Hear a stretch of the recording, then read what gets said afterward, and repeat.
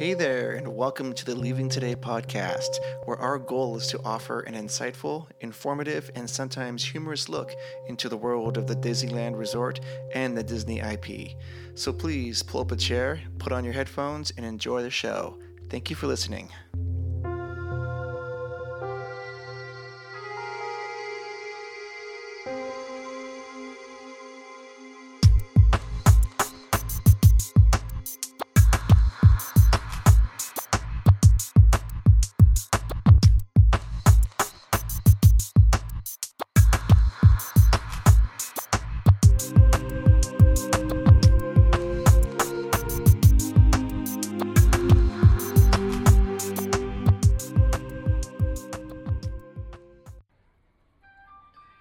Well, hello. Welcome to episode 17 of the Leaving Today podcast. My name is Mark, and sitting across from me is Jess. Hey, guys.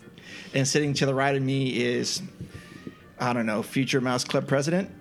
Mickey Mouse Club president? No, I would never get elected. Never get elected? No. Okay. But I appreciate the vote, though. Okay. Anyone want to vote for me, go ahead. Excellent. And sitting to the left of me, and you've never heard me say this before because we've never had a left-sided guest here, is Ricky Borba. Yes, indeed. I'm left-handed. I don't know if that helps being on your left. I am also left-handed. Nice. Oh, that does help. Good for us. Okay, so Ricky Borba is going to be our special guest tonight. We'll talk about him in a little bit.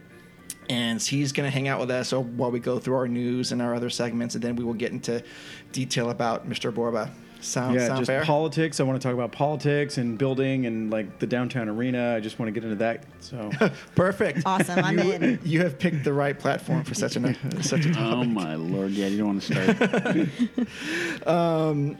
So a couple we have, and when I do this noise, it means I've got stacks of news. So I mean, we've had our crack reporters scouring the Disneyland parks. In other words, Mark. Yeah. Yeah. Okay, so you know what? We are still in the third quarter of 2016. That's right. You almost forgot. Yes, so it's our timeline. Still about 27 months away from the Star Wars land / Star Wars experience. And that means how many until the parking structure? So what is it? So 24 months till the parking? I say 31 months. Yeah, no, 24. That's about 24. But that, like I said, I'm still looking forward to that nice big bottle sitting right there. Oh, yeah. Jack Daniels. Jack Daniel bottle sitting right there. Let's see. Rivers of America is still half drains. We are less than a year away from getting that done in August 2017. And the park is in full fall mode, which we will be experiencing in a few weeks, a couple weeks. 11 No, I'm just kidding. 11 days for that one. 14 for us. We don't have to shit anymore because I know. I'm kidding. I'm just No, joking. Udi's he can't contain himself. No, I'm That's just the like problem. trying to keep. I'm just like, you know what I'm really trying to do? I'm trying to keep my excitement at a level because I don't want anything to go wrong. No. I want to be able Nothing's to trip gonna to go go. wrong. No. Nothing's going to go wrong. Yes. Superstitious. I got to knock on wood. So hopefully nothing goes wrong and we're all good and everything goes well. Just I don't know, man. Yeah, no. It'll all be good. It'll I'm be gonna, just like, fine. By cross the way, myself and pray. our hotel's completely sold out. Is booked. That's because Full. they know that we're there. They know. Everybody knows. So the three of you are going down to do a show, I'm gathering? Or Yes, I was going to tell you that just in a moment. But yeah, so we are going to be doing a live show, episode 18, I suppose. 18 Yes. and 19 will probably be some live stuff. Great. We're going to be doing it live on Facebook, right, Jess? Yeah, we'll go live on Facebook. Right from the park itself or somewhere. I don't know where. Is it downtown Disney or? We haven't figured that out yet. That's all logistics. I'm thinking we're going to fly a little bit by the seat of our pants, whichever feels right, I think. Yeah. Or That's shorts. my personal opinion. Or shorts, because, I mean, let's be honest. Short pants. Short pants. That's all I wear. Okay. And tank tops. And tank tops, but not today. You see Not this? today. I'm I know. in a t-shirt. I do like the shirt though, but yeah, I'm in it's a very t-shirt. odd. I walked in, I was like, who that? I don't know who that is. You can wear But it t-shirts. says we'll work for ammo. I mean, So it's a come good on, shirt. That's a why good I shirt. can very argue with that. Disney. That Whose shirt. shirt is Very that? Disney. Yeah. My dad got it for me. See, Okay. her dad's awesome that way. I thought maybe Udi might have given that to you. That's a shirt that I would give her. Yes. Yeah, right. Wouldn't be a tank top. No, it wouldn't. Yeah, I would So actually. anyways. It's like, yeah. So Disneyland is in full fall mode, and across the way is DCA. You will never find the more wretched hive of scum and villainy. And they are currently still in a state of flux.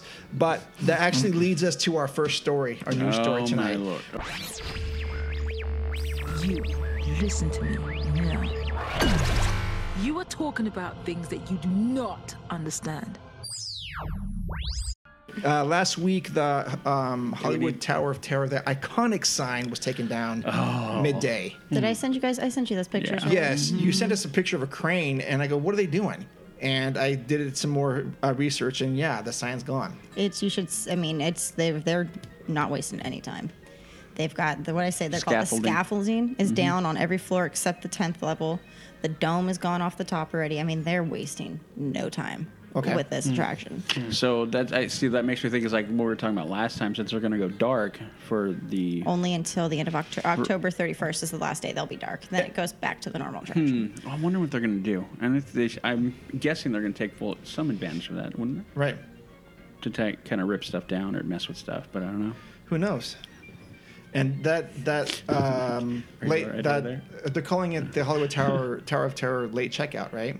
Yeah. Is it late check? Yeah, something like that. But they're only doing that like in the evening. They're not doing that in the daytime, is what I'm hearing. I heard that it was all day just until the end, or just until the end of October. But it could be wrong.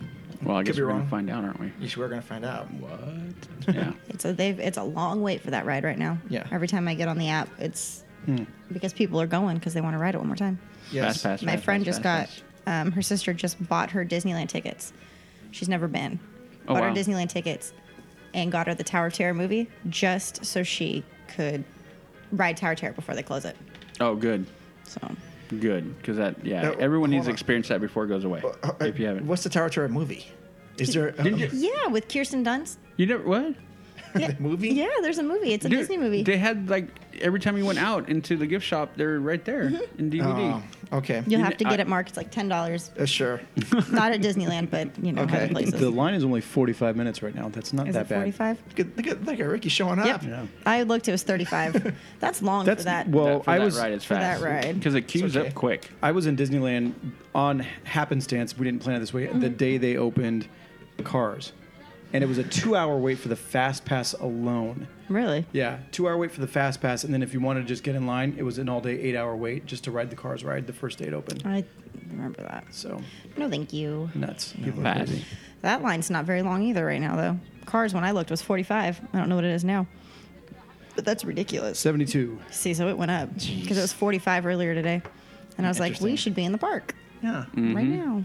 No, what, 2 weeks. So you sent us a link, Jess, about there's a small article about why they're killing the Twilight Tower of Terror from theme park. That was an interesting article. Did you to like that? I read. thought you would like that. Yeah, and I did print out a couple highlighted points of that. If you, I'll go over this real quick, like. And I'm just going to read. This is courtesy of themeparktourist.com. It's entitled "Why Disney is Killing the Twilight Zone Tower of Terror." The Tower of Terror is generally regarded as one of the greatest attractions in Disney history, and that means it's one of the best rides in the history of theme parks. You, the readers of this site, have voted it the best theme park attraction in the world. Wow. Despite its track record of sustained excellence, the ride is going away forever at Disney California Adventure. It's a long-term fate at Walt Disney World is also in doubt, and it's all your fault. Well, it is, but the explanation as to why it is convoluted and novel. Guests at theme parks are always seeking out the next big thing. Pop culture at large functions the same way. We as a people grow bored of what's known and established. We seek new ideas, concepts, and stories to excite us.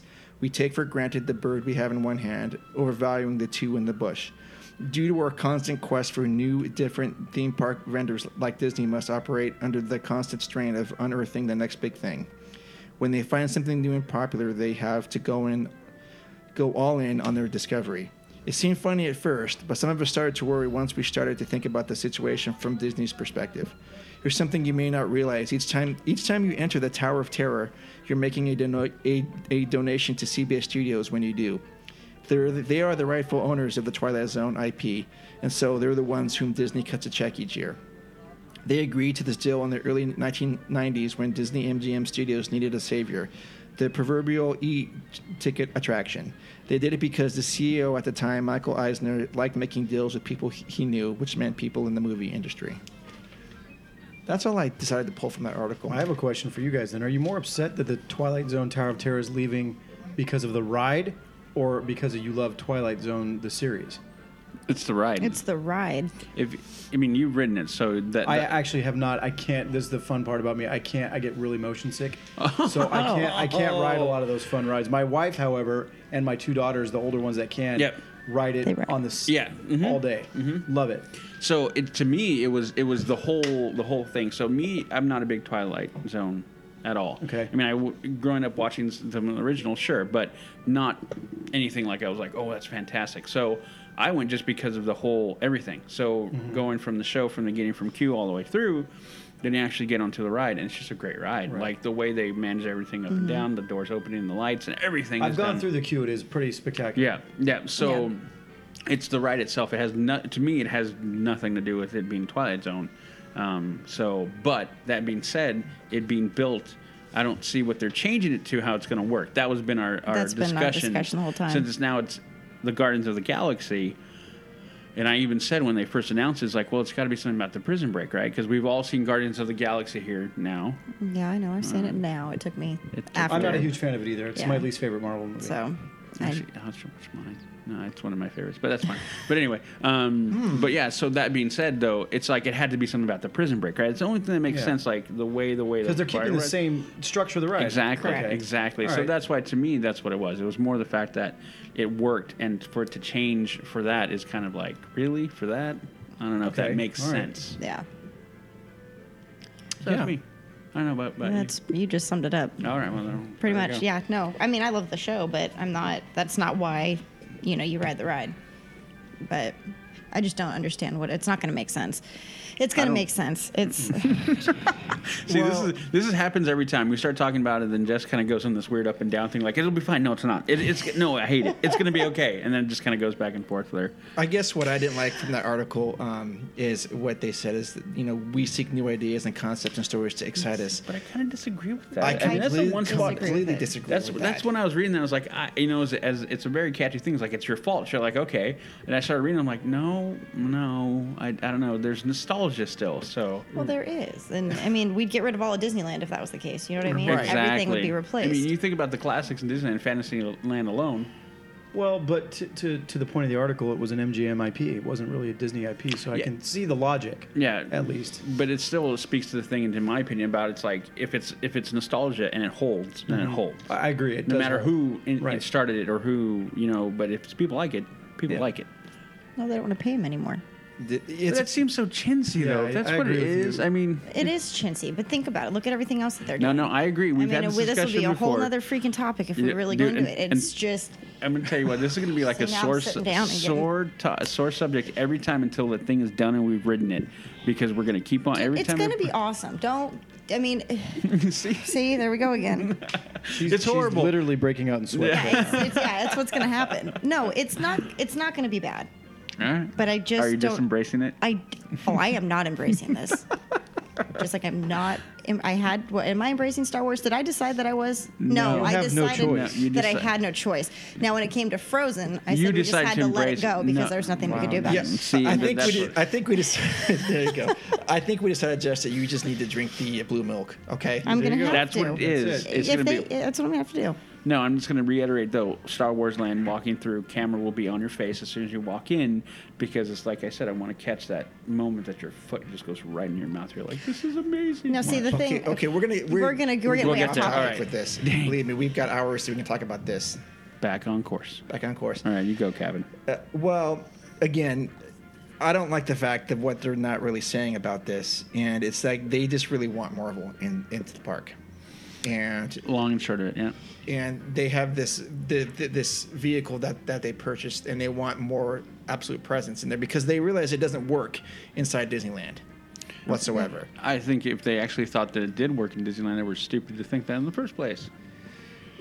Have you seen any Marvel characters in Disneyland? Only in the Carousel of Progress. Oh, there you go. Nice old school reference there. Yeah. Yes, and you've seen like the Spider-Man balloons, right? And the Captain America balloons there. And Tomorrowland is the only place. But my thing that I'm just thinking about right now as you guys are talking is Tower of Terror is tucked way back in the park in California Adventureland. You have to go out of your way to get there anyways. Yeah. So visually for you, I'm thinking it's not going to be that big of a deal because no, it's not messing. This one's not messing with the park at all. That doesn't get to me that way. No. It's just the fact that they.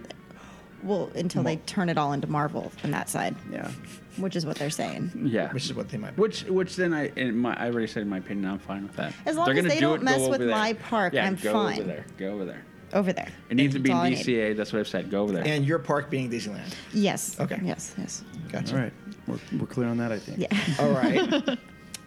So we will move on from that topic then, right? The hives are going They're away now. going away now. Yeah. We're Slow, deep breaths. Okay, there we go. Moving on to, I guess, which is another Marvel thing. Starting October 7th at the Disney parks, we will be getting a sneak peek of the mysterious world of Doctor Strange. Yes. I'll go sit and it's going to be in that preview theater. It's going to be in the Crown Jewel Theater. The Crown Jewel Theater, yeah. Oh, like they did with Maleficent. They took Bug's Life out of there. Oh, no. This is where that, remember? This is Crown Jewel Theater in Hollywood, where Muppets used to be. Okay. Yeah, Yes, off to, yeah. I see. to the left. Oh, if where you're Frozen going down was. Yes. Okay. Yeah, where they did that Frozen So they're sing-along taking thing. Frozen out now permanently, or are they putting That Frozen sing-along thing is done, I believe. Oh, it is? Oh, okay. Yeah, and now they just have the Muppets are back? Frozen live at the Hyperion. But Right. when we were there in July, they were doing Pete's Dragon. Pete's Dragon. So Oh. that is the same theater. Okay. Right? Same theater. Okay, so we'll have a chance to see that, Udi. Okay. I love Benedict Cumberbatch, but for Doctor Strange, I'm like, well, we'll see. I'm not a big Doctor Strange fan, so I'm like, well, I'm going to say this though. I'm going to put it in the same spot I put Ant-Man. Like, I don't know what the hell this is about. That's what I but did if it with- turns out to be yeah. good, then okay. That's But what I I'm did not with all jazzed Guardians. for it. I mean, you have your stellar Marvel characters, Oh. Spider-Man, those guys, Mm-hmm. Captain America, but then you've got now they're kind of digging deeper into the well. Doctor They have Strange, to, yeah. Well, we'll talk about that later, but Yeah. that just doesn't make sense to me because there's so many good things and just Yeah. Yep. Okay. Another news item that I thought it was interesting, and this is on the heels of our last episode 16, which dealt with September 11th. There was a 9/11 walk at Disneyland that attracted nearly 400 people, which I thought was interesting. One person played taps on her trumpet to signal the start of the first annual September 11th Disneyland Memorial Walk dedicated to honoring firefighters who lost their lives on 9/11. That took place in downtown Disney. The event, organized by members of the Main Street Fire Station 1955 social group, named after the Disneyland fire station, was set up on social media using Facebook. That's Facebook. It was built as a way to honor the 343 firefighters and others who lost their lives on that fateful day. The walk attracted nearly 400 people. It started in downtown Disney near the ESPN zone. From there, they walked out of downtown Disney around the front of the Disneyland Hotel entrance, out onto Walnut Street, then south to Catella, east to Disneyland Drive, then north, entering back into downtown Disney after rounding the Paradise Pier Hotel on the 2.5-mile trek. Pretty cool. Very cool. Yeah. Yeah. Cool. Maybe next year we'll make it 403. Yeah, I'll go. Okay. Definitely. Another news item: the House of Blues building in downtown Disney is slated for demolition. Yeah. I didn't think they were going to do that. Yeah. I thought they were going to keep the building. I've heard different stories about I heard like a Lucille's barbecue. That's what I heard. So That's Yeah. why I figured they'd keep it, because it's kind of like the same design as a Lucille's. Right. That's good. I don't know. I don't know. I can. Like, what? I was What? hoping for What? Lucille's. Lucille's would be good down there. Well, I mean, do they really need more construction going on there right now? Of course. Why not? You know? It doesn't matter, man. Just more trucks, dude. Just more carpenters, more the whole thing. Yeah, that's true. These people are keeping people employed. Yeah, I well- don't know what they're going to put there. I heard Lucille's, but anything could be there. I'm surprised they're taking the cool. I think the coolest place in downtown Disney down. I mean, that's that's- House of yeah. Blue. See, I hated House of But Blue. it's really? actually going across the street. Oh, okay. Moving. Well, that makes This is sense. the Yeah, they're Garden going to Walk. Garden Walk. It was an anchor store, like a mall has Sears and Yeah. Macy's. Yeah. That's what I felt like. House of Blues was. It's going over to Garden Walk. Yeah, and I heard it's a bigger theater there too Okay. for bigger acts and stuff like that. There you And go. besides, that Garden Walk is somewhat dead, isn't it? It needs a little help. Okay. All It right. needs a little help. There's a master plan apparently. Apparently. Always. Last news item I have before another news item is the Southern California residents Disneyland Resort Southern California annual passport returns. Good. Good, great, wonderful. them. Yeah. Wonderful. If I still had my Southern California driver's license, yeah. Yeah, Awesome. The blackout dates, I guess there's still some, and it's valid for most Sundays and whatnot. So wonderful. Yeah, it doesn't Yeah. really benefit me. I No, caved. or I'm any getting of the us. expensive one, so Are you? yeah. $150 a month or something. It's at 89, I think. Oh, that's not Yeah, it's not too bad, but I'm caving. I'm doing it. When we go down, are you gonna do it? Yeah. Can I watch that? No, you won't be there. Yeah, if I don't want to go to the park for the first 2 days. Oh, that's right. Yeah. Forgot about that. Okay. I'll just jump in the car. And then, so we have another final news episode, a news story from this episode that came out, yesterday, today? Which one? The one I was talking about? Yes. A couple days ago. Okay, lead us on that, sir. Right, so Disney actually unveiled its plan for Star Wars up through 2020. It's actually fairly short.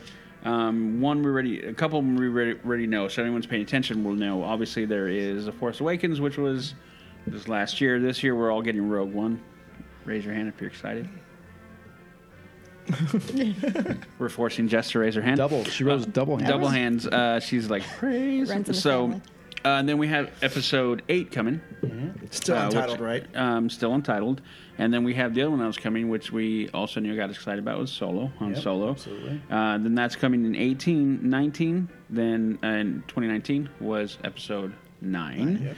And then the mystery one, which we're surmising is Boba Fett, which is in 2020. It's pretty safe bet, I think. I think I read that Lawrence Kasdan helped write it.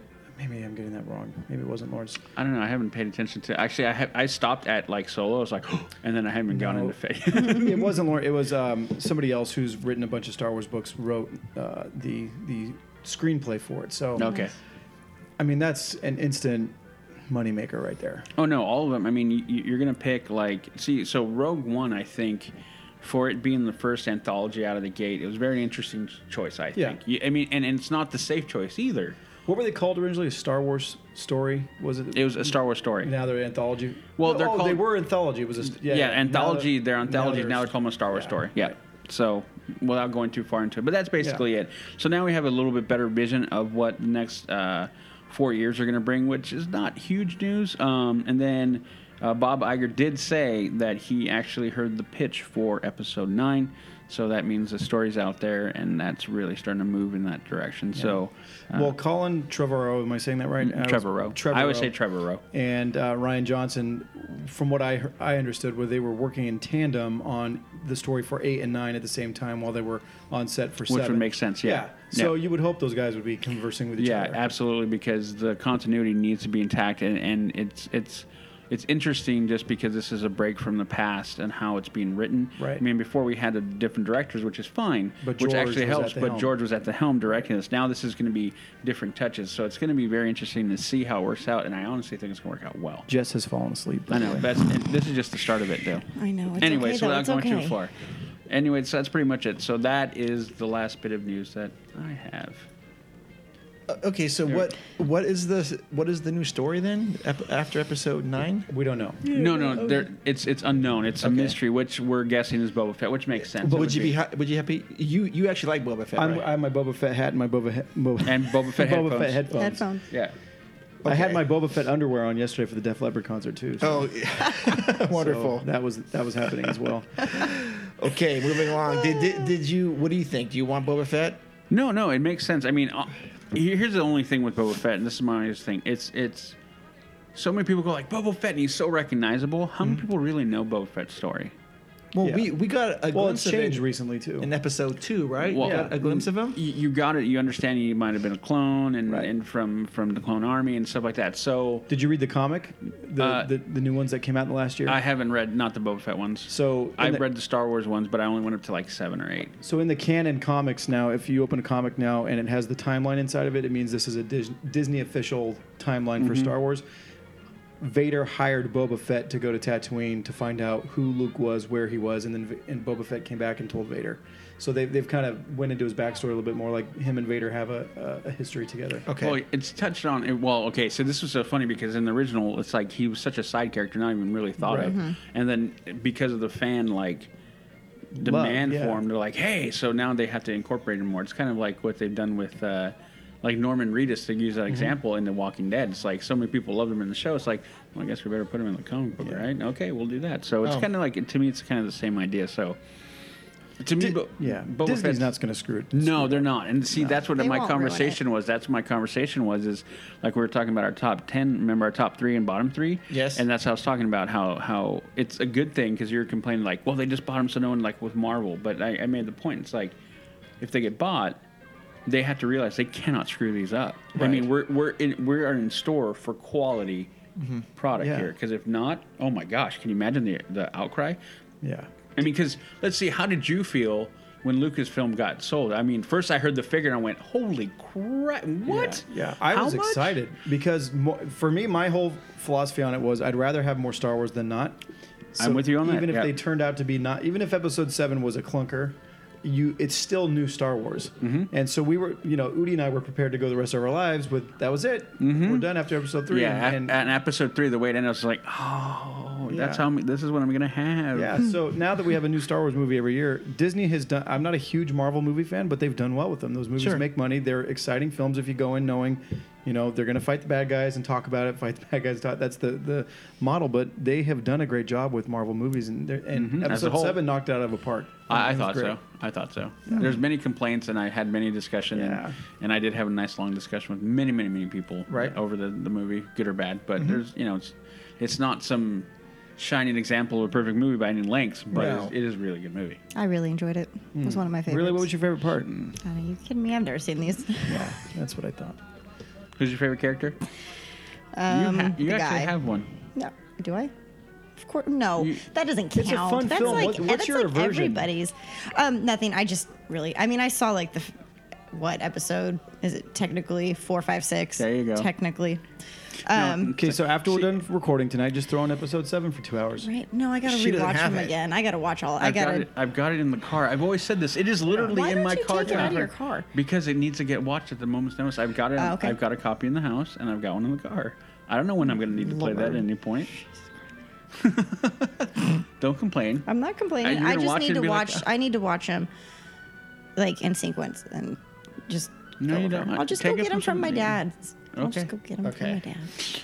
And I'm gonna, Okay. Anyways, go team. So I think, given the timeline of these events, Star Wars Experience will be opening the end of 2018. So that gives you 2 years left of new Star Wars content. I think it's going to go a little further than that. I don't. Oh, absolutely. I think there's going to be like some other episodes that aren't Star Wars stories, like maybe perhaps like a episode 10. Yeah. Oh, yeah. I think the Skywalker storyline will continue on. Which when we get into it, we'll have some. I've read some theories and looked at some theories which are very, very interesting. I've been mulling around in my head the last few days. I'm like, just trying to figure out how it's evolving and looking back in the timeline and looking forward in the timeline, what the ties are going to be, because obviously the ties between the Skywalkers all the way through here are there. So it's just like, and so the mysteries are out there about who's what, where did they come from, blah, blah, blah. So there's a lot of theories out there. Pretty interesting. Pretty interesting. Pretty good. Pretty interesting. Anyway, so Yeah, Jess is all up in that. So. I am so stoked and pumped. I'm always curious about this Boba Fett story. I'd be down with watching that. I mean, I'd also be down with watching more Chewie stuff. Sure. The only odd thing about Boba Fett that I've always thought about ever since we first saw him is why is he always portrayed on the dark side? That's great question. I have the same exact question. Because he's a bounty hunter. He has no allegiance except being paid. That's right. So he gets paid by Vader. Apparently, he gets paid by the Hutts. Right? I assume. Anyone who'll pay him. Right. Yep. But there's no Skywalkers that are paying him. There's no Rebel Alliance that's paying him. Nope. They only pay scoundrels like Han Solo. Oh. Who shot first anyway? Dude. Okay, I'm right. Don't make me reach over this table. Starting that up here. Don't start that. Okay. All right, we'll get into that a little bit later. You stop laughing, young lady. That is our news for this evening. Oh my goodness! Sorry. What's next? It's going to be one of my favorite segments of the whole episode. I know the public has demanded fan favorite. More. Yeah, it is a fan favorite. It's going to be one-on-one with Jess. You guys kill me. To all who come to this happy place, welcome. Welcome to 101 with Jess, where we see the magic of Disney through the eyes of a passionate guardian of Walt's legacy.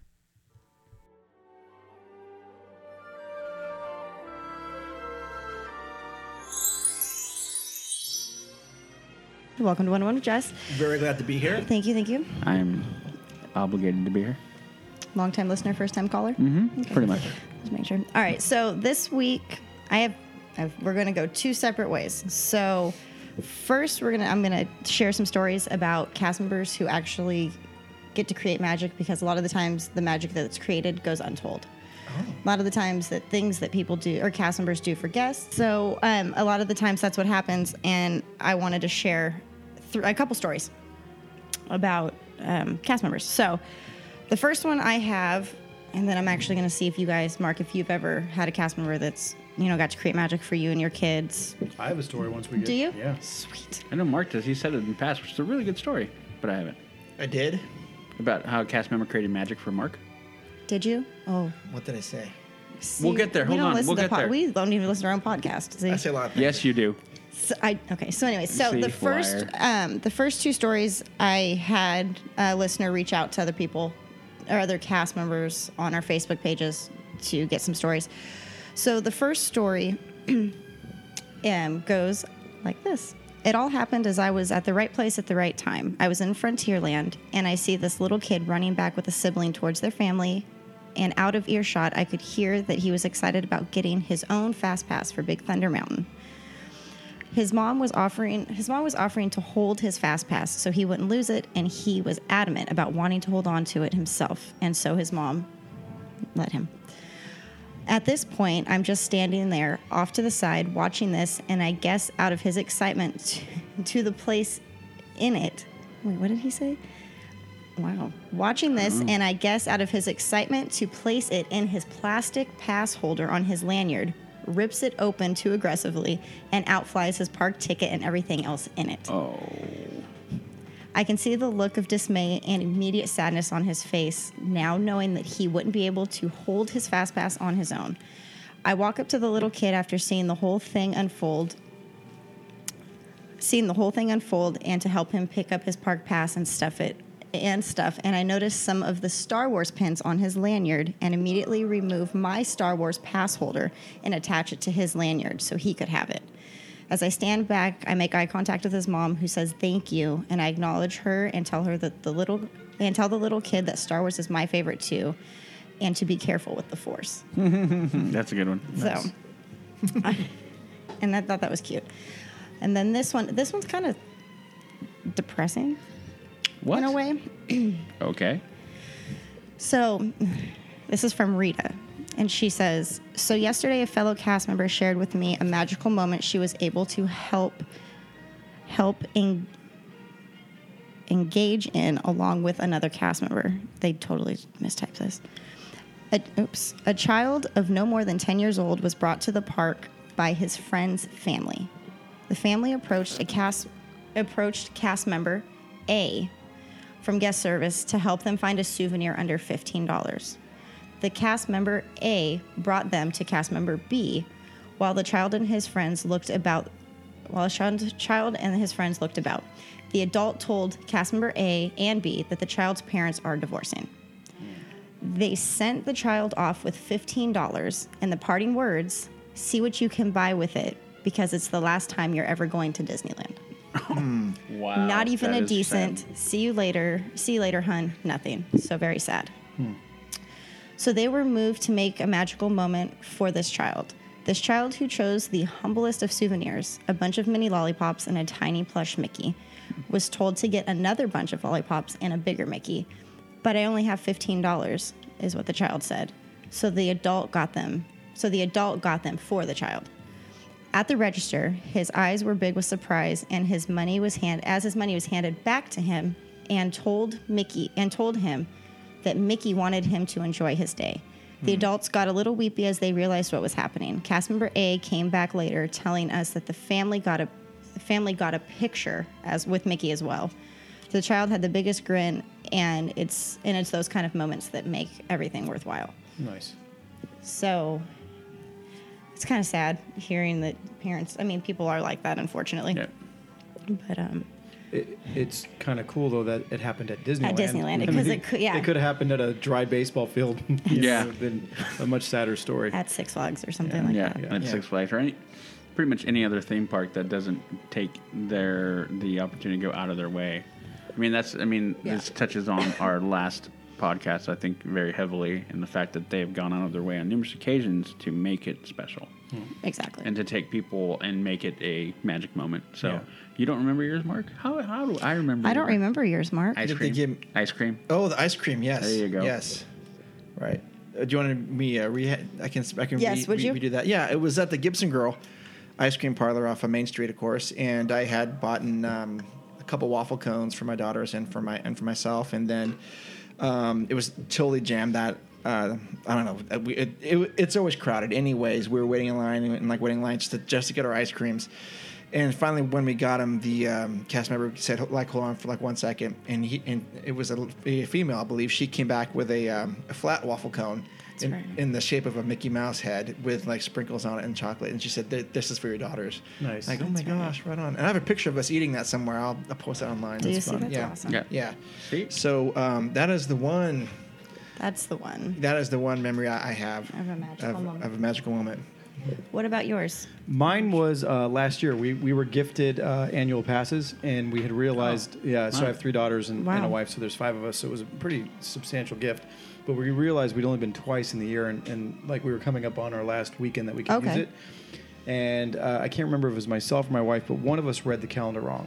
And so we went down on a Saturday, got our hotel, and we were going to go to Disneyland Sunday, which turned out to be a blackout date, which we didn't know that it was going to be a blackout day. Right. So we get there with my 3 girls. They're dressed in their Disney dresses and all that stuff, the princess dresses. And we go up and they scan the tickets, and the lady tells us a blackout date. So we're kind of like, oh, my kids are super bummed. Yeah. It was only a 2.5-day trip or something like that.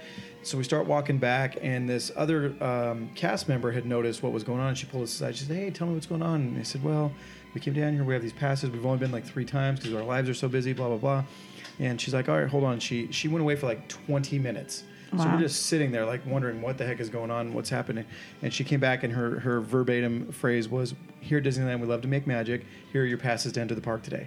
Awesome. And we went into the park, and it was like a ghost town that day. Oh, geez. I think it was in May. So it was before, is it Memorial Day in May? Labor Memorial Day? Sure. No, yes, it is. Memorial Day's in May. So it was before Memorial Day. And it was before all the kids got out of school. So it was I'm telling you, walked on to every single ride we went on. That's awesome. Then the next day was jam-packed 95% on Mouse Weight. So it was really, really cool. My family and I even took a picture of it and put it on Facebook. It said, she printed out a special ticket for us and stuff like that. It was really, really awesome. Was not expecting that. That's awesome. Yeah. See, that's so that nice. is awesome. And people do that, and it's such a nice thing, Yeah. I mean, I don't even know the kind of things that I did while I was there. Me working Storybook, I did a lot of proposals. So I would get, the guy and girl on their own boat, and she's got no idea, and, he ends up proposing there with her, and I got to do that a lot. Did you get any no's? Did you get any girls saying no? No, thank goodness. Did you stop the boat? How awkward would that have been? Yeah, we would stop the boat. The boat, we would stop right at Cinderella's castle. Mm-hmm. And so the cast member on the boat behind would know that was what was going to be happening, so that they would, fall back a little bit so that it was all by themselves. They were all by themselves. And what we would do is we always would give them, it's a little glass slipper. Nice. And they would have a bunch of those, and so she would give it to, we'd give it to the girl at the end. And then usually when you came around the end, they had their family and friends standing there, And thank goodness no one ever said no. So glass slipper, I proposed to my wife on a beach in the Bay Area with a glass slipper. Did you? She's huge into Cinderella. We had a Cinderella wedding. Her parents paid for this extravagant, wonderful. It was like walking into Cinderella's castle. Wow, that's really amazing. Cool. That's awesome. So my father-in-law offered us a down payment on a house or a Cinderella wedding. And my wife chose it. Yeah. And that was Bay Area. We were in the Bay Area. So could you imagine if we took the house? We would have lived like kings. But living like kings. We got a great wedding. Great wedding instead. Yeah, absolutely. Yeah. All right. You guys ready for this next thing? Because this really is just I read this and said... Your thing you have no notes for? No notes is that for, what you're yeah. talking about? Okay. I read this and I said, I want the 2 minutes back of my life. So I figured I'd share it with you. Do you hate us that much? Yeah. Oh, Lord. This sounds like great podcasting. Oh, my God. I hate you so much, I'm going to share. All right. Well, it's like a what the hell kind of thing. Okay. So somebody actually posted this on one of the cast member Facebook pages. Okay. And I'm just going to read you, I'll just read you the headline, and this is why I clicked on it. 5 times the animatronic fox on Splash Mountain addressed me by name and told me he was going to marry my dad. What? When I read that, I said, I remember the first time, and I'm joking, I remember the first time I took drugs in Disneyland. It is so I couldn't help it. Oh my God. The time the animatronic fox made eye contact with me. I was riding Splash Mountain, and the animatronic fox was doing his pre-programmed speech about how he wanted to catch the animatronic rabbit. The fox said, "Now's our chance to set a trap for Briar Rabbit." Then it turned, looked me straight in the eye, and said, "I'm going to marry your dad, Ryan." Then the fox leaned in real close to my face, which I'm pretty sure is not pre-programmed to do. And he said, "Call me Mrs. Dad Ryan. I'm going to be your dad's bride at his wedding." Before he could say anything else, I floated away from him and enjoyed the rest of the magic of Splash Mountain. But didn't they say that happened 5 times? Oh, yes. It gets better. I'm calling shenanigans. Dude, I'm about to get mad. Yeah. So, number 2. The time the animatronic fox kept talking about how long the wedding would take when he married my dad. I'm telling you, man, this person was on a trip for sure. Or just full of it. The big drop at the end of Splash Mountain was so fun that I decided to get back in line and ride it again. I was having a blast listening to the robotic animals sing and move around until the animatronic fox once again turned to me as I floated by. It started to say, "You sure done made a fool of yourself, Briar Bear." But about halfway through the line, he trailed off, turned around, and said, "Welcome back, Ryan. I'm going to marry your religious dad, and the wedding is going to take forever. Everyone's going to talk so slow, and your dad and I are going to kiss 10 times. I'm telling you, this person was tripping. What the There's not even enough time for that. I'm waiting for it. Right? You just wait till you... No. Okay. I tried to tell the animatronic fox that I didn't want this to happen, but I'd already floated away from him. Floated. So let me guess, he got back on the ride because he loves it so much. The time the animatronic fox told me that he was going to wear my clothes when he married my dad. I just want the punchline. You said 2 minutes, already. by the way. You like, said I'm done 2 with minutes. this thing already. It's like, where's the punchline? Well, usually because I'm stalling. No, I just want you to hear the last part. There's no punchline. This is a legit person that lost their mind or is just full of it. I don't know if they're a legit person. Right? I decided not to go back on Splash Mountain anymore, but then I remembered how fun the big drop was, and I went back in line one more time.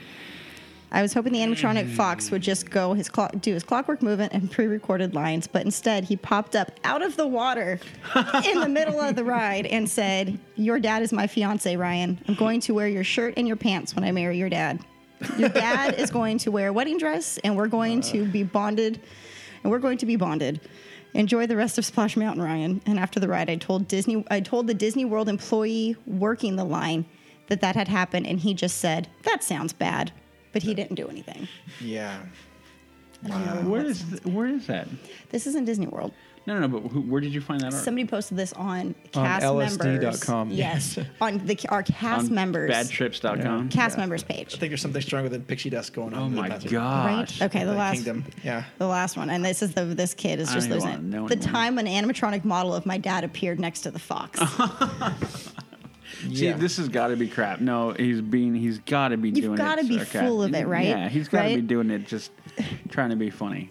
I'm not even going to read this whole. Okay, my logboat stopped right at the scene, which it hadn't done any other times before, and the animatronic fox started saying things like, "Hello, Ryan. Your dad and I are going to be each other's wives." And you'll have to watch me marry your dad through the window of a church because you're not allowed inside. Then the animatronic model of my dad said, "I love marrying the fox more than I love having a son." And then it burst into flames. And as the ride finally lurched forward in the ride, I floated out of the horrific scene. The fox called after, "I'll see you and your real dad at the wedding, Ryan." Okay, this is why you don't do drugs in Disneyland. Oh, my Lord. Unless you're on Winnie the Pooh. Then you can go for it. Yeah. I just wanted my 2 minutes of my life back, and I decided and I want my 10. Nope, you're not getting it. You hear the dead silence after that? Yeah, That's all it deserves. I know. I know. Moving it was on. so bad. I can't imagine what the replies were to that. But. I didn't even bother. Yeah, There was please. like 4,500 comments of people talking about this thing, but it was some cast member that had posted it up on our CM's past and present Facebook, and I was like, that's really interesting. It's disturbing. Mm-hmm. So yeah, I want my money back. Udi, do you have any magic? No. Okay. Other than every time I walk in there, what up? Mic I'm drop. just kidding. God, there it is. There you go. That's exactly what There happens. it is. All right. Well, thank you for that. Yeah, you're welcome. Yeah. Sure. Thank you for that. Yeah, 10 brain cells you will never get back. Hey guys, this is Udi from the Leaving Today podcast. Just want to let you guys know that the entire crew, that's right, Mark and Jess and myself, will be down in the park October 10th and 11th. We'll be there Monday night for Mickey's Not So Scary Halloween party, and we'll be there the 11th. So if you want to come meet us, hang out with us, ride a few rides, whatever, talk to Jess, I understand it, feel free. You guys know how to hit us up. You guys know how to get a hold of us. So we'll hope to see you there. And now for our feature presentation. All right. So, as you have been listening so far, you've heard a fourth voice in here. So, actually, that fourth voice belongs to Ricky Borba, and he is our special guest tonight. And that's what our feature story is going to be. I will tell you what I know about Ricky Borba, and then Ricky Borba will tell you what he knows about himself. I will tell you whether you're right or wrong, Mark. I want you to refer to yourself in the third person from that Please on. You bet. I will. Ricky Borba will tell you whether you're right or wrong. Okay. Oh, God. My very, very first experience with Senor Borba was I was jogging one afternoon, and I had he used to live right next door to me. And that is correct. That is correct. I noticed his garage door was open, and I was right when I was actually walking back to my house. I was going off, and I was like, "Am I seeing something crazy?" In his garage, it was full of Star Wars stuff. That is also correct. Star Wars action figures, Star Wars things, and I go, "Well, whoever this person is must have some kids that like Star Wars stuff." Because I had the stuff when I was a kid, and I used to blow it up, and I wish I hadn't. I had a lot of nice things. I know. Anyways, so I got to know Ricky because I asked, "Hey, whose Star Wars stuff is that?" He goes, "Oh, yeah, that's mine." I go, "Yeah, interesting." All right, interesting. Also correct. That's Mark's great word. Interesting. Interesting. I also know I've come to know Ricky as someone who is a filmmaker, very passionate about Star Wars. Has gone to D23 events. Yep. Or a event, but you have gone down to D23. Yeah. And you have been to Disneyland more than a few times. Absolutely. You have experienced Season of the Force. Yep. Okay. The opening day. Opening day. Oh, nice. Yes. And when I like to think that I'm pretty well versed in Star Wars. I mean, I saw the original when I was 5 once at the theater. Once. But when I have questions about Star Wars, there are two people that I contact, and they're both sitting right here, right next to me. Yeah. You have both received texts from me at various points going, "What's going on? Who's this character? Why is this? Hey, I heard this part could happen. Could this happen?" And both you guys are, no, whatever. So it's good. But it's the first time you two have met, so I'm pretty excited about that. The Force is unusually strong with them. So we're going to talk to you about Star Wars tonight. We're going to talk to you about some of your goings on, and you're also a filmmaker. So we're going to touch on a new film that you're working on right now, and what has led you there. Great. But again, remember, this is a Disney one, so I will have questions about this. I already thought of a way to bring my film and our lead actor to tie it back to Disney. I've already. Did you do like a 6 degrees up? Nice. All right, let's see it. And I'm 2 degrees, by the way. Only 2? 2. Oh, that's awesome. That makes it even better. Mark, I'm a little upset though that out of all the things you mentioned, you failed to mention that I mowed your lawn all the time. That's what I thought you were going to bring up because I'm the type. My grandfather taught me if you live next door to somebody and you're mowing your own lawn and your lawns are connected, just mow his lawn for him. Yeah. And I would do that. Oh, that's nice. And I don't know. I think we started trading off. Yes, we did. Yeah. So I'm sorry. Does the neighbor who moved into the house I was at, do they do that for you, Mark? No, in fact, that guy let his lawn go. I know, right? Man. Don't think about it. Just I was going to say, don't think about it. All right, moving on. Moving on. Oh, and I know you like the 49ers, right? I do. Okay. Oh. Okay, Excuse so we're me. not going to get into that right now. I'm leaving. Yeah. Who, Raider fan? Yeah. Okay, well. Born and raised. Can't help it. It's reversed now. You guys are doing great. We're horrible, so. Yeah. It's cyclical. It is. It really, really is. And you're from the Bay Area, too, originally? Yep. Fremont. Fremont, okay. Yeah, I'm from San Jose. Nice. Okay. Takes about 4 hours to get to San Jose from Fremont now. Totally. It's like stupid. 6 miles. It totally. is stupid. Yeah. That's why I hate going to work when I have to go. I'm like, oh, man, I got to go where? Oh, no. Okay. Okay, so let me just start off with some questions, I guess, about, unless you want to talk more about things. No, you can ask questions. I have things to talk about. Let's do both. Okay, so let's start with Star Wars real quick. All right. Actually, this won't be real quick, but let's start there because It won't be. So you are a. I will only talk about Star Wars if she's fully invested in the conversation. Let's do she it. is. Here it goes. Okay. Okay. Okay, so I think Udi asked you briefly before. What were your thoughts when Disney purchased the IP of Star Wars? It was awesome. I think it was October when they announced that, and my very first reaction was I thought it was a joke, and then 3 seconds later I'm like, wait, this makes sense. So I was stoked because as Udi and I talked about, we were thinking, man, we're done with Star Wars Episode 3, which I got to watch with George Lucas, by the way. That's a very, very fun story. Yeah, I need to hear that story because my only claim to fame are that I was actually set foot on Skywalker Ranch. Oh, nice. And I've also walked before they went to Presidio, ILM. There you go. I worked at LucasArts for a little bit. Oh, did you? Yeah, but that's how I got to, in a roundabout way, that's how I got to watch Episode 3 with George. Anyway, so I was stoked because, in 2005, every Star Wars fan in the world was thinking, that's it, we're done. We've got Episode 3, we've completed the storyline. And George was very, very clear that he was done. No Had more. No Yeah. desire. He was making Red Tails and other movies. He wanted to go away from that. Yeah. Art house movies. And so kind of go back to his roots, per se. Yeah. When he did like the other stuff, was it TK? No, THX. THX 1138. Yeah. But so I think that was 2012 or 2013, and the original plan was they were going to have the movie come out 2 years from the announcement date.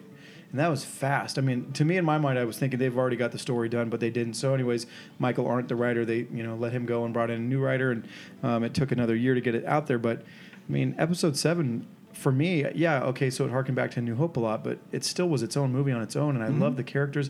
Okay, so you have Starkiller Base. That's the one thing I'll debate with people if they want to. I agree, Starkiller Base was very, very much like the Death Star, but Episode 7 was amazing. Compared to what we had with the prequels and the green screen, and what I tell people is, because Lord of the Rings came out at the same time, and I felt those movies had so much heart and soul and were done in the same era as the prequels were, but the prequels felt empty because you had Ewan McGregor acting against a green screen where he was supposed to pretending, Dexter Jettster was there. So anyways, for me, Episode 7 came out, and the very first thing they said about it was we're going to make it practical. Yep. So did you raise your hands up and go, thank God? Because that's the first absolutely. thing I did. When you saw J.J. Abrams and that one little snippet they did, and he's standing in front of that X-wing, I was like, I got chills. Totally. I'm like, yes. Well, I have no problem saying I have shed many a tear over Star Wars. Not just because this, but out of excitement and love for it. It's my first memory as a human being. I'm 38 years old, so it's my first experience that I can remember in the movie theater. Nice. Was Return. Yeah, Return of the Jedi was my first movie memory. Was Luke and Vader fighting the green and the red lightsaber? I'll never forget that. But then, as I think I was 3. My mom was making dinner one night, and she plopped me in front of the TV and put Star Wars in the VHS, and I watched Luke do the trench run for the end of the movie of A New Hope, and that's my first memory as a human. So just ingrained on me that this masterful film that George made. So I'm stoked. I mean, Disney has not missed on any film they've put out regarding Marvel and Star Wars at all. Everyone's a success commercially. Sure, there's problems with the storylines, and they might be a little retread. My whole thing about the Marvel movies is, every villain, with the exception of Loki, dies, and the bad guys win at the end of every film.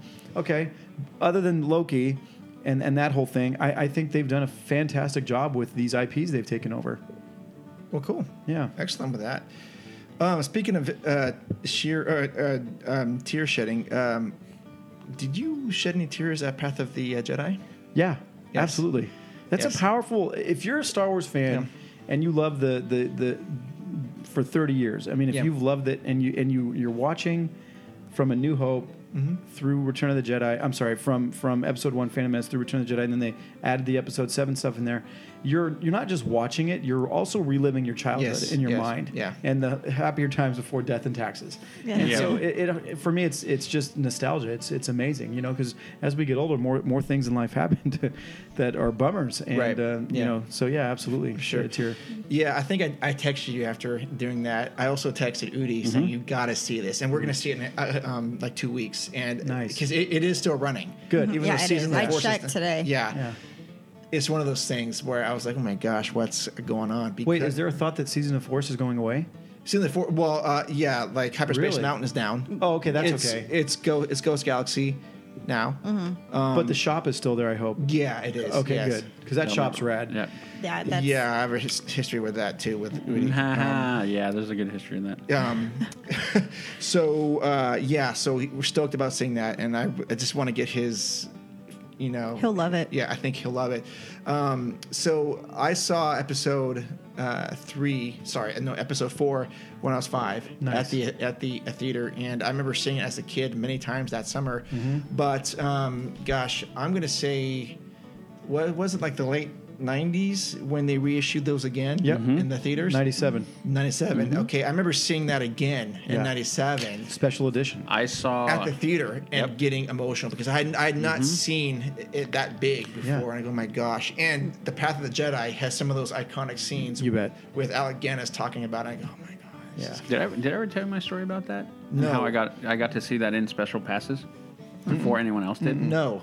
The reissue? No. The special editions? Nice. Yeah. So what happened was, at the time, I was a big subscriber to the Star Wars Insider. So what Star Wars Insider did is they kind of went into different cities and kind of just picked people at random out of a hat and sent them passes. Wow. So I just like grabbing mail. I'm like, this is not my Where were you living magazine. at the time? Here in Citrus Heights, Sacramento, basically. Okay. And so I opened up the envelope because I'm seeing it. I'm like, and it's addressed to me. So I'm like, what the heck it is? And I tear it open, and it is a pass and a letter. And I'm just went, holy! I mean, like expletives are running around. I'm like, and my brother, who's a huge Star Wars fan too, I run over and I just start knocking on his door because I was living at the time. And he's like, what? And I just like, in his face, he's just like, what? And I just and I show him the letter. He's like, this is so badass. So we got passes and we got to go before everybody. So we were like intelligent because like any of those things, they overbook it. Yeah, sure. So we sat there and we're just like literally 10 or 12 in line, and we're just like, and we got to sit right behind where the media was. So they had the media block off, and then we were right in the center. And we're just like, that's cool. Yeah. Nice. And then I felt kind of bad because we were walking past as we were walking into the theater. We had all the people on the glass doors that didn't make it in. And I just kind of went I was just like, the only thing I got upset about that whole day, they didn't let me keep my pass. I wanted to keep them. They took them. The little cart. I was just like, that would have been I have really mine key. from episode 3, my lanyard. Yeah, if I would have had that pass, I think I would still have that thing. It was so awesome because it was just the card with the poster face, and on the back of it, it had you and the guest and all that stuff. We're invited to blah blah blah in the location. That's fun. That would have been cool to have. And that was it. So I got to literally see it. It was 2 weeks before it came out. I think it was like 2 weeks. I was just like, dude, I've seen it already. Everybody's like, what? I'm like, it was amazing. That's so It was cool. so good. That being said, though, I still harken back to the original and how you can't find the original anywhere. You can. Now you can? It is out there. There's a group that has released it. Okay. Yeah. Oh, nice. Because my last original copy of it, original, was on a VHS tape. That's it. And that's been, I don't even know how long. Yeah. Anyway. Jeez. Yeah. I'm surprised I never told you that story. No, I've never heard that. Yeah. Well, would you like to hear cool. my George Lucas episode 3 story? No, because I'm still mad at George. No, go ahead. You are? You're mad at George? No, I'm not mad at George. Okay. You know what you know who I'm mad at when it comes to the episode 1, 2, and 3? I'm mad at all the yes people around him. Yeah. That's who I'm mad at because, like I've said on this podcast, the story is amazing. Like when you look at the story, oh my God, what a fantastic story. Sure. Execution Was poor. Yeah. Well, yeah, you have everybody afraid to tell George no. I agree. Yeah, So if someone in his ear going, that's not such a good idea, George. Yeah. Are you sure you want to think that over again, George? Completely green screen? Can we do some practical, George? Oh, yeah, we'll do the front. No. We're talking like costumes and like that would have been so much better. But I anyway. agree. Yeah, go for it. Yeah, I'd love to hear that I'll story. make it quick. So I worked at LucasArts for 6 weeks. I ended up getting my best friend a job there. So when I quit because it was just too far of a commute, wasn't paying enough, he stayed on. And so they had a Lucasfilm, LucasArts, ILM screening at the Metreon in San Francisco, which is this really awesome, I think there's 11 or 12 screens there. It had just opened, and in 2005, the main thing that was drawing people to film was digital cinemas. We had always seen films on film before. Now the latest, greatest were these digital cinemas. So we get to the Metreon at 5 a.m. I'm like 6th in line. Ryan Church, Doug Chang, all those people are behind me. These are artists who worked on the film. Like actual, like these are dudes who worked on the film. I know behind both me those in line. names. Yeah. And so Ryan Church was right behind me. So him and I had some fun conversations. So anyways, they opened the doors at like 7 a.m. I think the showing was at 8 or 8:30. And I walk in and there were 11 screens you could have chosen. They said, go to any screen you want. And I asked the lady, I said, well, which screen is digital? She's like, there's only one. It's Theater 9. Great. So I walked over to Theater 9. I walked in and there were 3 rows that were roped off. And so I'm a bit of a rebel. I always ask forgiveness later and not permission first. So I hopped over the rope and I sat down, and the usher came right over me. She goes, I'm sorry, you can't sit there. And I was kind of look, I'd been up since 3 in the morning. You were tired. I was tired. I said, I got in line at like 5:30 in the morning. I said, I feel like I should be able to sit wherever I want. Where was my line? I'm sorry. So you got there at 5. What time is this now? This is now like 8 in the morning, 8:30. Like I think the screening's 3. at 9 or something. Okay. Wow. We got up at 3 to, so I was a little cranky. Sure. So she goes, well, I'm sorry, those seats are for George. So I hopped right over, boom, to the very next row that wasn't roped off and sat right in the middle. And so as the theater started filling in, people are coming in, sitting anywhere but the ropes were.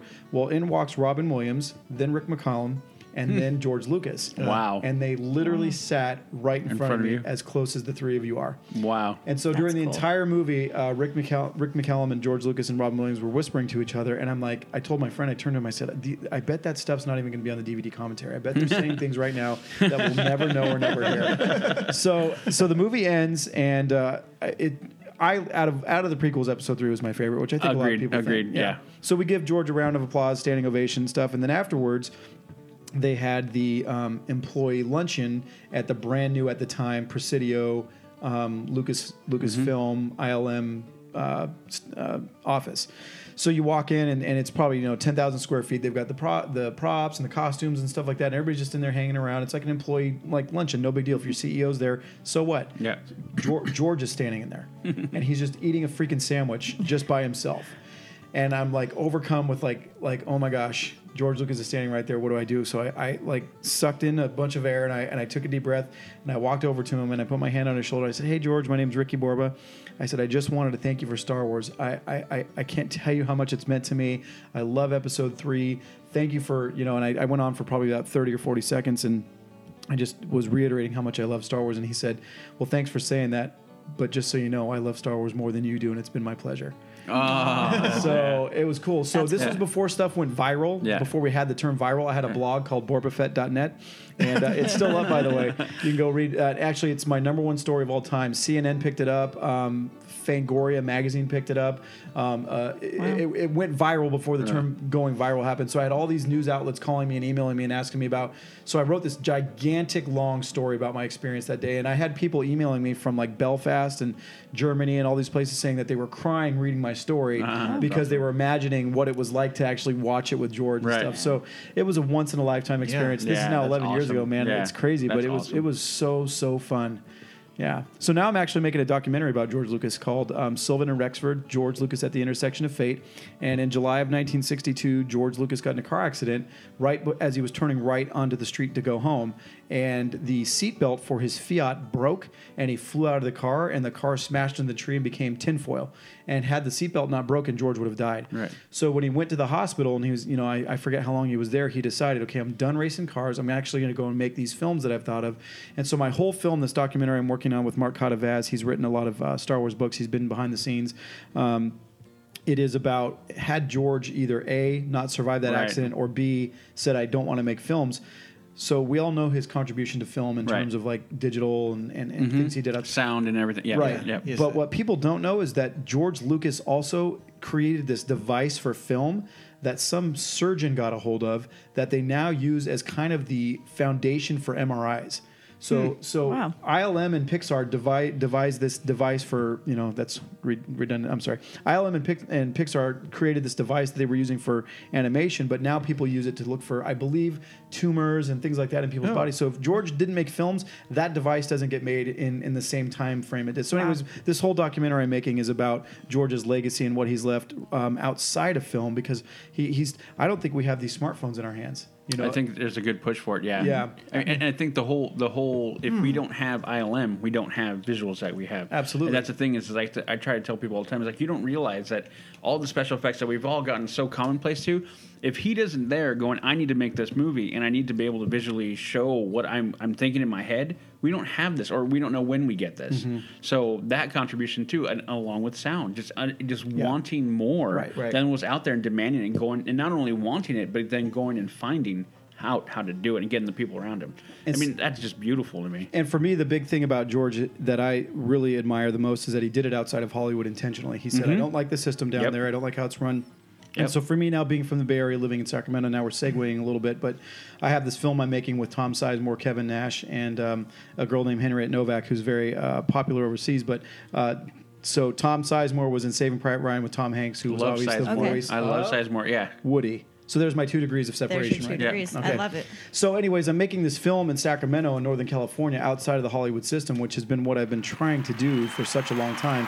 And now that I've got that film rolling, it's really exciting because in my little mind, I'm thinking I'm also following in George's footsteps of making films outside of Hollywood, because I think Northern California, look, we're so close to Tahoe and Santa Cruz and the beach and beautiful snow. Places. Like 2 hours away from us. Right. It's a 6-hour drive to Disneyland. I mean, obviously, to bring it back to this podcast. But, there's so many locales here in Northern California. Right. It is a Hollywood North if you want it to be.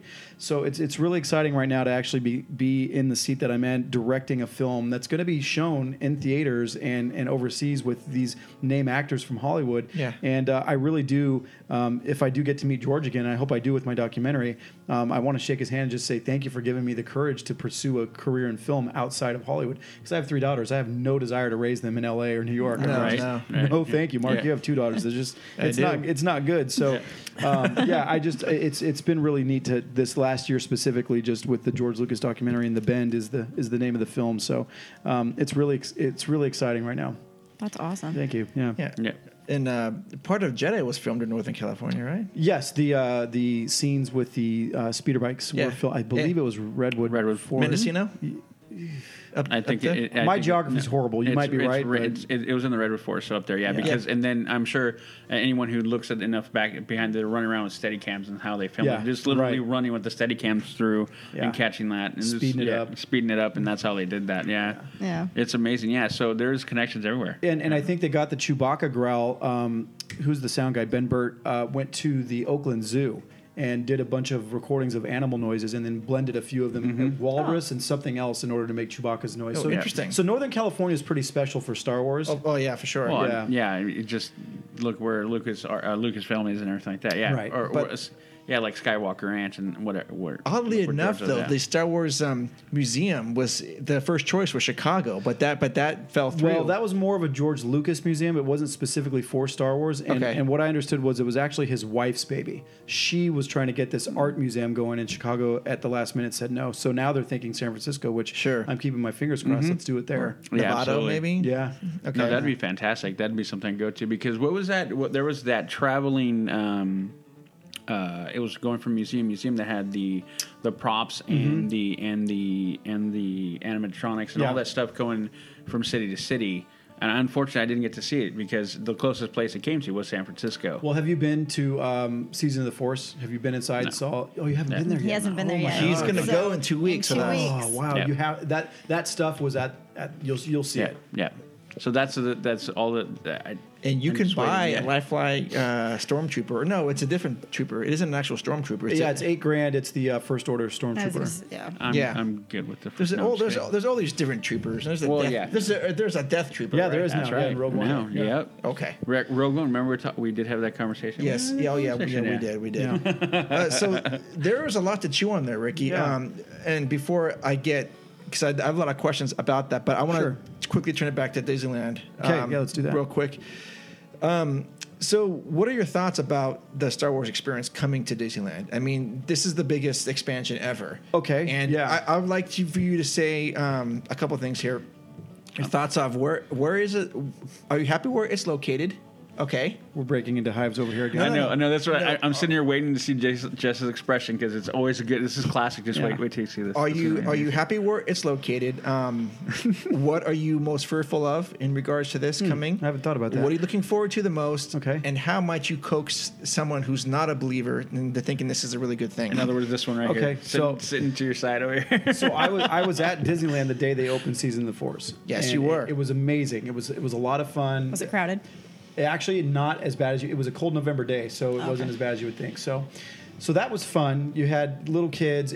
So here's the thing: if you're going there and you're taking yourself out of the equation, you're looking at the faces of the kids and the parents that are with the kids and stuff like that. There's nothing like it. Not even Marvel or DC. I mean, Batman, Superman don't even compare. Come close. To Star Wars. They don't. People. Yeah. So anyway. So regarding the new Star Wars expansion that they're having at Disneyland, I have a few thoughts. So I was at D23 when they announced it, which was surreal. That would be cool. I'm sitting in the room like 15 rows back, and Johnny Depp is 30 feet from me as Captain Jack Sparrow throwing grapes to people. And it's one of those experiences you have in your life. You're like, is this really happening? Like I'm pinching myself. I'm like, am I dreaming? So it was crazy. Did you see any talking foxes? I did not see any talking foxes that wanted to marry my dad. So I don't know. See, I knew it would come back. But maybe I didn't do enough drugs. You probably didn't do enough drugs. You did not. No. So being there at D23 when they announced that, I mean, the crowd erupted, and it was amazing. They showed us those really lame drawings they had done just to kind of vision cast. And but now, so now, what is it, 14 acres? Is it 16 acres? 14 acres. So in my opinion, when I heard 14 acres, I was actually disappointed because I didn't think it was big enough, which I'm sure is the exact opposite reaction you had. Too big. Yeah. So, but here's the thing, like for someone like Udi and I and Mark even who have loved these films forever and have dreamt, I have literal dreams about Star Wars where I'm, not often, but they happen. Are you a rebel or you're an Imperial? What are you? When I'm in the Star Wars dreams, I have a lightsaber, but that doesn't make me good or bad. I could be either. I'm not sure. But what color is your lightsaber? Green? Oh yeah. Well, green would be on the. It would be Jedi, but that leans to the light side. But you want to know what mine is? Yellow. I do know what yours is. Yellow. Yes. Oh yeah. wow. Yeah. Nice. Very nice. Yeah. So having said that, like, just thinking about being able to walk into Disneyland where they have said explicitly that all of the cast members will behave in a manner as if they're on Tatooine. There will be droids serving people. Okay, so if I'm not ever going to be able to direct a Star Wars film, which I'm praying to God I do get to direct one at some point, this is as close as it's going to come. Right. Oh, yeah. So getting to walk on the Millennium Falcon and pilot it and then get out, and I hear one of the rides is there's stormtroopers chasing you and you have to escape, and I don't even know what the other rides are, but I'm telling you right now, I will be there on day one. I will brave the lines. We should be there on day one. We all be there. That's the plan so far. Yeah, we're going to start the plan. My daughter wants to be there because she loves Star Wars too. The older one or the younger one? The older one. Okay. Yeah, she loves Star Wars too. She's good. Yeah. So I rubbed off on her when I lived next door to you. Apparently, good. Yes, and she has quite a few Star Wars shirts. Okay. And she knows a lot about. What is she, like 6'10" now? You're like 6'8". So no, she's about 5'11". She's tall. She's tall. So So I'm excited. A little short for a stormtrooper. Right. Exactly. But Mark, you asked a good question. What am I fearful about? I think my fear would be that. This is so totally selfish, is that it's going to be so crowded I'm not going to get to enjoy everything there in the 3 days I plan on spending there unless I'm just devoting my entire daily schedule to Star Wars Land. But other than that, I can't imagine that Disney is going to screw this up. The Imagineers are going to do an amazing job with it. Well, when I think about this, the one thing that comes into my mind, because I'm thinking about the Millennium Falcon, every time I see that little pad that says Millennium Falcon Experience, I'm like, holy God. And I think back, and I don't know if you ever saw it, Kevin Smith's reaction. Did you ever hear about what Kevin Smith to episode 7 to going to the set? Oh yeah, he cried when he cried. Yeah, and so and he talks. And when I first saw it, that's the way I imagined as he's talking about it. He's walking up the ramp, and then how every step he took up that ramp, it's like he's taken on another few years off of his life. And as he gets to the top of the ramp, he sits in the Millennium Falcon, and he's like a kid again. Yeah. And I'm thinking to myself, that I have a feeling I'm going to just like lose it when I walk on there. I'm just going to lose my. And why not? Yeah. I mean, who cares? I mean, we're grown men, but and the thing is, I'm going to tell you this right now. They better have a freaking box of tissues because I'm going to tell you what. No, there you go. But I'm just telling you, you might be crying too, Jess. For other reasons. But for the right reasons. No, but I honestly think we're not going to be a rarity. The rarity are going to be people not doing that. Yeah. I swear. You'll be all right. Yeah, at least tears. I mean, at least like welling up. I'm like, oh my God. The Star Wars theme park was a no-brainer for years. It was something. My wife's so cute. She thinks that I was the only person to have that idea. She's like, you should write somebody about your Star Wars theme park idea. I'm like, honey, don't worry. There's been 90 million other people that have written them about it. So it's going to happen. But it's exciting. It's exciting to think about where Star Wars is right now. Udi and I and Mark and you seem to be a little younger because you look younger. So I'm giving you that compliment right now. You're welcome. She's 12. Yeah, she's 12. But for guys who've grown up with Star Wars our entire lives, to now be like, I feel sorry for the guys who were 40 when Star Wars came out. We were 2 and 3 and 5, when Star Wars came out, and now we're getting this, like, we're at the perfect age to be able to enjoy the nostalgia and also look. I feel like so fortunate to be born when I was, because I'm getting the best of both worlds. Absolutely. No, I can agree with you. Yeah. Because I think with our life experiences and it being so ingrained, and then we can look forward. And I think, like Mark mentioned before, it's that ability to pass it on. So, like, I don't have kids, but my nieces and my nephews, well, that I know. So, like, they're ingrained with Star Wars already. My brother, who's, again, just a huge Star Wars, not just like me, is ingraining his kids with it. So, like, my little 2.5, almost 3-year-old nephew has his Chewbacca thing, and he'll walk around going Chewbacca, and just running around, and then my step niece, they actually got him a book of characters, and it's basically like a glossary of characters. And so I will sit there and I'll pop quiz both of them. Like, okay, I said this. Oh, that's this person, and I'm just like, thank God. And I look at my brother, just like give him the pat on the back. Nice. At a kid. Yeah, with my 3 girls, my 3 girls love Star Wars. My 10-year-old, her favorite is Episode 3. And then my middle and youngest, she's 4 and 8. Their favorite is Episode 7. But Star Wars transcends gender. It transcends age. It is, and this is the question I always ask myself that I still cannot answer to this day: is what is it about Star Wars that is unlike any other form of media that we've ever come across? I mean, you've got Lord of the Rings fanatics, you have Star Trek fanatics, you've got people who are into Harry Potter. But Star Wars far and above surpass. I could go to Bangladesh right now and say Star Wars, and somebody would say Darth Vader or Luke Skywalker, or I could show them a lightsaber. It is global. Right. It's transcended everything. And for me, I always ask myself, what is it about Star Wars that did that? I mean, obviously, Jess isn't a huge fan, but you'd still agree that... No, it's huge. It's huge. You can walk into Target or Walmart or wherever. Everywhere. It's everywhere. Why? That's what I would love to be able to put my finger on it. And see, so honestly, I have had that same thought, because you have to think about this. Like, why am I so into this? What is it that connects me to this? And the one thing that always comes back to me is this: it's looking at the family ties, because it's really what it is. When you look at it, it is a story of family and what you do, and it's just, I think that's what it is. It's like you have all these harrowing adventures, but if you look at it, family just is the tie through all of them. So that's what I was saying. So the theories that are going out now because of 7, 8, and 9 that are coming have everything to do with the family ties. Yeah. Yes. Who's tied to who? What's going to... I mean, because you think about it, Empire Strikes Back, spoiler alert if you haven't seen it, I am your father. Right. Holy man, mic drop. James Earl Jones thought that he was lying. Yeah. Yeah. He said that's not true. And then that is Annika's favorite episode, by the way. Oh, no, and good for her. Hello. Yes. It should be, as well it should be. Yes. I mean, and so... Anyways. Yeah, so to me, that it's just one of those things. It's like, it's still family, and you have all these twists, and it's all about family ties. Like, and then because of that, I think it makes it all relatable, because you have the sides of their family that you love, and you have those other dark sides. It's like, but then you have Vader with redemption and Return of the Jedi, right? And you still have that. Though, I think without Vader redeeming himself in Return of the Jedi, it's different. Yeah. I absolutely agree. I've actually talked to people who that is their least favorite Star Wars moment, is when Vader redeemed himself. I don't get that. I don't understand. The Return of the Jedi doesn't work unless Vader redeems himself. So it falls flat. Yeah, absolutely it does. Yeah. So your biggest fear is that it's going to be crowded. Well, yeah, I think it's going to bring. Absolutely, I think if we're talking about 14 acres, yes. The queue to get into the park that morning, it's going to be packed. You're going to need to get there at 5 a.m., 4 a.m. I mean, people probably sleep there. Yeah. Because they will. I've waited in line all day for toys for Star Wars when they released the toys at midnight on Fridays. I've gone to Toys R Us at 8 in the morning, waited 16 hours for the midnight release. I mean, it's going to be nuts. It's going to be crowded. I mean, we waited and slept the night before for the 60th, Oh, nice. outside so that you could get in. You had people. Duh, I always have people. Are you happy in the location that they have it, or would you have? See, that's where you guys and I are going to differ because I don't care. Like I'm not. I love Disneyland, but I don't love it like you guys do. So for me, if the powers that be decided that's where it goes, then that's where it goes. You don't care? I don't like what I mean is like I'm not heartbroken that lake is half drained right now. It doesn't like I wake up in the morning, put my shoes on. For one thing, Ricky, it's a river. It's a river. Okay, it's a river. Okay, it's not a lake. All right, it's a river. See, I'm getting corrected.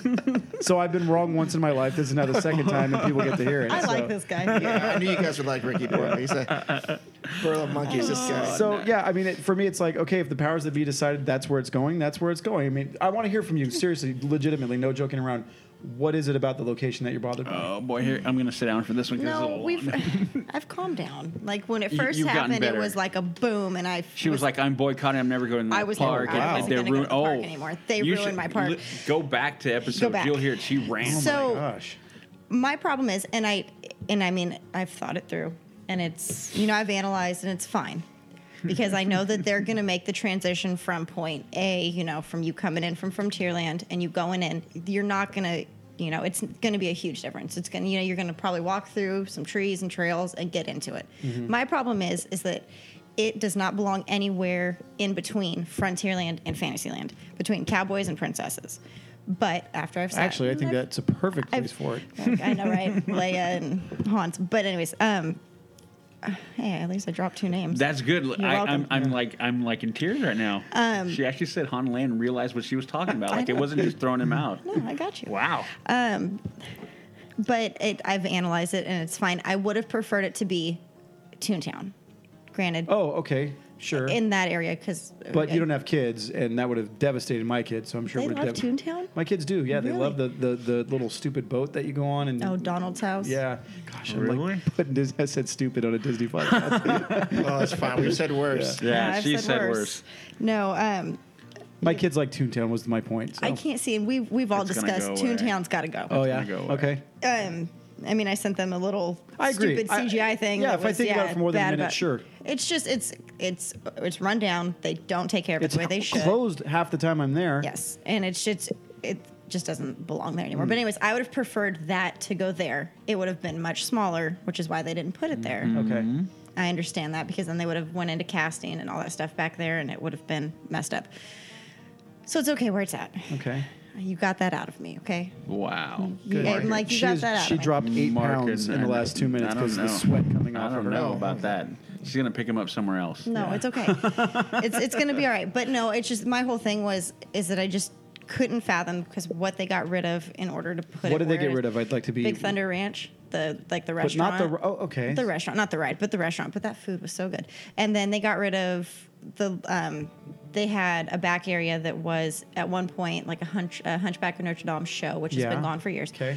And they would do a lot of fall things over there, pumpkin carving, things like that. And it was also used for company parties. Okay. So that would be blocked off where companies could rent that portion out. So it wasn't being utilized all the time. But it was a functioning corral. But it was a functioning petting zoo and corral. I mean, and now for the horses that are for the horses. Who knew that? Who knew that? Well, in the behind the scenes. So it was Circle D is where they house all their horses. So now they've had to relocate all of their horses, which is fine. I'm sure that their stables and everything are going to be for a PETA tattoo there, right somewhere, right? Their horses are going to be much. I mean, I'm sure it's going to be great, but I mean, they had to rearrange a lot of things and move things that. I mean, that was one of the highlights of my walking into work every day. Okay, so for you, it's a different experience than most people. Exactly, okay. And that's my thing. I mean, walking into work, I would come down and I'd walk past. Horticulture, and then I would walk past all the horses and all the Clydesdales and like the babies and things like that. And it was a different thing. It's a different memory for me, I guess I could say. That makes sense. It's nostalgia. But I mean, it's going to be all right. Yeah. It's going to be okay. Yeah, I'm not buying it, but that's fine. No, it's going to be okay. Okay. I'm gonna support you in this one. All right. You're gonna be okay, kid. You're gonna be okay. As long as they don't put like stormtroopers on the Mark Twain for Fantasmic. Well, I mean, I'm gonna be okay. We did talk about that. I wouldn't be okay with that one because it just doesn't fit. So, as long as they don't ruin, it just doesn't need to be everywhere. I don't think they're going to ruin the ambiance. Yeah, it just doesn't need to be everywhere. Well, no, that's the thing. It's like when that wonderful map. Yeah, that's cool. It helps really start showing the definition between Star Wars experience and the rest of the park currently. Yeah. If you've seen that, I don't know if you've seen that map. Are you following the construction? I am. Yeah, there was that leaked photo. Somebody got it from Disney, and it was from the top down, like a drone or something like that. Oh, no, I haven't seen that one. Yeah, there's a photo out there that shows the construction that's been going on. Yes. Yeah, I try to follow it like 3 or 4 times a week because there's people that go to the Toy Store parking lot and then like film it. Yeah. And it's just massive. I mean, it is so big. Yeah. At some point, they've got to drape it. I mean, people are going to be able to spoil things. That's imagine. Oh, yeah, because, I mean, you can see it from the top of the parking garage. You can see it from Thunder. Wow. Yep. I mean, they're going to have to cover it at some point. Yeah, and I don't know. That's very curious to me because I'm not sure and my biggest thing is obviously the Millennium Falcon experience. It's like, how much is that going to be out? How much are they building? How much are they showing? I mean, how much are they building the entire thing? Do you guys know? I think they are. I think they are too. Why not? I wouldn't doubt it. They're going to go all the way. What is the question? How much of the Falcon are they building? Well, I've heard there's a life-size model that's going to be out there. Yeah, but I don't think you ride that. I think what it's going to be. I think you ride portions of it. I think you get in the cockpit of that thing. Yeah, you probably do, but I don't think that's the ride. You think like a Star Tours kind of thing? Is that what you're thinking? From what I'm hearing, they are working with ILM on this. Okay. But again, ILM is not in the amusement attraction business. But I think special effects, they provide everything. Yeah. So, but what I think is going to be something we've never seen before. Yeah, it's going to be far superior to anything I can come up in my mind. Yeah, it has to be because they do. Right. Those people are amazing at what they do, and they had a plan and a purpose in mind. And I keep popping my peas. I should not be doing that, but they had a plan and a purpose in mind when they bought this from George, and this was all part of it. This isn't. This isn't happening by accident. So. No. Now, thoughts? Are they going to move Star Tours to? Well, we've had that. I don't know. What are your thoughts? Yeah, that's what I want to know. Your thoughts. Do you think they're going to move Star Tours out of Tomorrowland? Or you think they're going to leave it there? I think they have to. I mean, that's what I think. 14 acres, they don't have the ability to. Well, see, because plus it's kind of an anchor for tomorrow. Well, see, that's exactly what we're talking about. If it goes away, if they pull that, which it makes sense to just for the sense of just the same property altogether. Yeah. But yeah, if you pull it out of there, movie theater that they don't even have anything anymore. You have Buzz Lightyear ride, which is and then all awesome. you have is space. What are your guys' high scores on Buzz Lightyear, by the way? I don't remember. It's been a while since I played it. I don't remember at all. I don't remember. I mean, I have pictures because I didn't. What was yours? 700,000. Wow. So yeah, there's a reason why. You cheated. No. When Zurg is firing at you, in the middle of his chest is I think it's a $10,000 or a $25,000 right here on his chest. Oh, okay. And so if you know that there's 3 rooms with Zurg in it, you can fire at his chest and just watch your score go crazy. Just go nuts. So yeah, little insider tip. See, I do the Toy Story one. And see, I suck at that. So that makes my arm hurt. See, I dominate that one. And if there's one, the aliens where you're doing the ring toss, if you can get all of them down, it just completely opens up and it's like 10,000 points and you just shoot into that. Maybe we should combine our skills. Right? Yeah. There you go. Become dominating. See, when we go for Star Wars, the Star Wars experience. Yeah. So has he sold you on the Star Wars experience, Jess, or what? I've been kind of trying to sell myself lately. Yeah. Because we said, step one is watching episode 7. I have to accept it. Yeah, I'm just going to have to. It's 100 I'm looking at your gigantic TV over there. Right? It'll be great on it. Yeah. I don't see surround speakers, so I am disappointed by that. They're down there. They're just not plugged in. It's been about a year. Oh, okay. No, I need to watch them. 100 feet away. No, I'm going to start at the beginning, and when I come to the end, these are words. Saying that, and I feel like they're empty. All words. I have to go pick them up for my dad. I might pick them up after this. A goal without a plan is a wish. So this is very what's true. your plan? I'm going to go pick up the first 3, which is technically 4, 5, 6. Okay, so is it fair by the next podcast that you guys have Good that you should have watched don't hold your breath. 2 of them? It's unfair. I'll put out the first 3 in the next 2 weeks. No, you won't. I'm guaranteed. What are we betting here? We love bets here. Pinky swear. No, I'm not pinky swearing. We're going to bet. What are we betting? If I lose... You have to say your phone number on the podcast. Deal. Okay. Done. Yikes. Done. Okay. All 7 digits. All 7. There's Okay. a lot of guys out there that'll be like, Get that number. Okay. All right. You got it. I'll do it. I have no dog in the fight, so I don't either. He doesn't care. No, none of us really care. There you I'll go. do it, the first 3. Jess's phone number will be out in podcast. My cell phone, if I don't watch all 3. Okay, there you go. Done. I will send you pictures as I'm watching them. Bam. Just for proof. If I don't see it, then... Okay. No, so not only are you going to send me pictures, you're going to post them. Deal. I'll put them on the Facebook page. Wow. Look at that. Done. Look at that. All right. Progress. Yeah.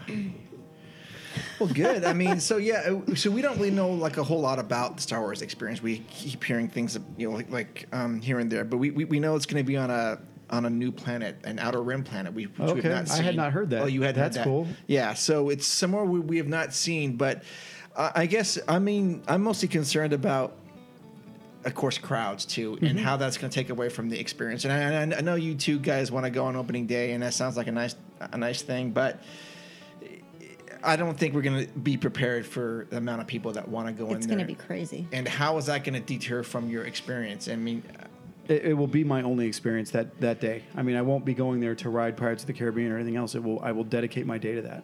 Okay. Yeah. Well, you may be dedicating like many days to that. Because, absolutely. Okay. I don't know how stormtroopers are going to be walking around in amongst rebels that are there just like chilling, right? But that happens. That happens in the movies. I mean, the stormtroopers walk around Tatooine. Don't always know who a rebel is. Yeah. Well, and they walk around in Tomorrowland Mos Eisley, too. I know that they're right there walking around. Absolutely. Yeah. Yeah. We'll see how that goes. So, yeah. We'll see how that goes. And I do. My other thing is that I hope that they have like nothing like we know as far as food goes. Like I don't want to see. Well, yeah. Did you want Coke in that burger? No. I've already heard that they are going to rename everything to be. Everything when you walk in is going to be immersive. Is the best way to put it. Yeah. The food names. Immersive is a good word. Yes, Yes. like very good word. Yeah. Okay. Well, awesome. So about your filmmaking. Yeah. Let's talk about that. It's fun. Yeah. How has Star Wars shaped your filmmaking techniques? And were you a fan of filmmaking before Star Wars? Yeah, I mean, from the time I was little, I was making films. I mean, I literally was making films from the very first day my parents brought home a home video camera that you had a VHS tape you popped in. Okay. And you had to do the editing in camera because you had to stop the scene and then start the scene because there was no editing system. So, like I was alluding to earlier, George Lucas doing it out of Hollywood was something I always had in the back of my mind, that it is possible to make films without going down to LA and getting sucked up as a cog in that system. Mm-hmm. Because for a guy like me who's got a passion for film, who's got a degree, who knows the ins and outs of film, for me to go down to LA, I'm gonna start on any project as the lowest man on the totem pole and work my way up. And at 38 years old, with 3 kids, there's not a chance that can happen. I mean, I'm going to go down there. We're going to, live in a 1-bedroom apartment and hopefully in 15 years. So for me, it was like, what if I stayed in Northern California and used this incredible, vast network of filmmakers up here? Joe Carnahan's up here. Obviously, we've talked about Lucasfilm being up here.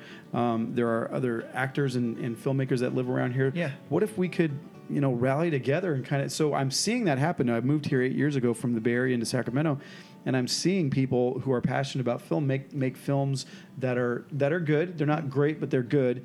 But that to me means that they can be great. And so, I've just been pushing the last 8 years of my life to get that going. And it's really interesting because for 8 years I've written 3 scripts, and I've had. It's been so. My quick story is the movie I wrote that I've been trying to push forever is a modern day telling of Cain and Abel. Okay. Oh, okay. And so I had Ray Liotta in mind for my lead actor as the father, for Adam, if you will. And so this is the story of how that went. So I talked to Ray's people and sent them the script, and Ray's people said, Ray's interested. Please get investors to get a check and get to Ray, and then Ray will give you a letter of intent. Well, I went to my investors, and they said, well, get Ray to sign the letter of intent, and we'll put the money in the account, and the two never would meet. Right. Oh. So I had Ray on my left hand saying, get the investors and the money, and I had my investors saying, get the letter of intent from Ray, and they wouldn't talk to each other, and I just watched that crumble in front of me, and it was devastating because I was so close to actually being able to tell people, yeah, I've got this film that's coming out, and we're going to make it and stuff. So I've just kept going and going, and so interesting enough, a guy that coaches soccer with my wife came to me 8 months ago, and said, I have a story. And I said, actually, that sounds pretty good. Why don't you give me the script? If you're that serious, go home and write a script. And 8 months later, he showed up at my door with the script. And I looked at the script. I said, wow, this has really some good potential. So I brought in my friend Mike Ward, who used to work at Lucasfilm and LucasArts, and I had Mike work on the story. And when Mike was developing the characters, I looked at it and I said, we've now moved, in my mind, from making this little Sacramento film with, Sacramento actors to some real actors. So I emailed Tom Sizemore and Kevin Nash, who was in the WWE. He's 6'11", NWO. And then Henriette Novak. If you look up Henriette, she's the biggest soap opera star in the UK.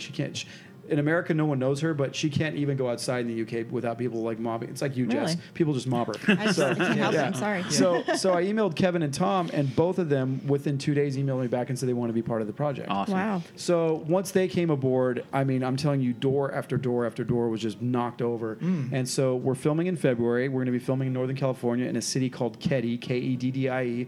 And as you're Googling it right now, you're going to find out that the number one result is that there was a quadruple murder there 30 years ago. Awesome. Wow. Yeah, 2 guys went to the bar there. It's a city of 12 people. Where is this? Keddie. It's by Quincy. It's in Plumas County. Oh, yeah. Okay. It was a drive-through town. Like you drive through it and stay the night. It wasn't, now people live there. 12 people live there. It's got a population of 12. But these 2 dudes were at a bar, and this is probably even John, who's the owner of the town. He's like, Ricky, stop talking. But anyways, there was this horrible murder 30 years ago. So they're stoked to have us come there and film. And we've got carte blanche. He said, you don't need to worry about permits. You don't need to worry about paying for lodging. He goes, I just want your film to be shot here so I can get rid of the stigma that's here now. So that's what I'm talking about when doors after doors have just fallen over and fallen down. So it's been great. I had a 7-hour dinner with Kevin Nash 4 weeks ago, and we filmed our Kickstarter video. I don't know when people are listening to this, but actually, if it's next Monday, the 30th. Yes. Yeah. Okay, so if this is on the 30th, our Kickstarter started on the Thursday before. No, the 3rd. The 3rd. The 3rd. Oh, okay. So our Kickstarter started September 29th. Nice. Okay, so I don't have the link because we haven't gone live yet, but if you search The Bend Film, and then you'll find the Kickstarter in the IMDb page. But anyways, we've got this really cool video we've done with Kevin for Kickstarter. We've got investors and stuff like that. But, all that to say, I'm not trying to pat myself on the back or sound cool. It's just...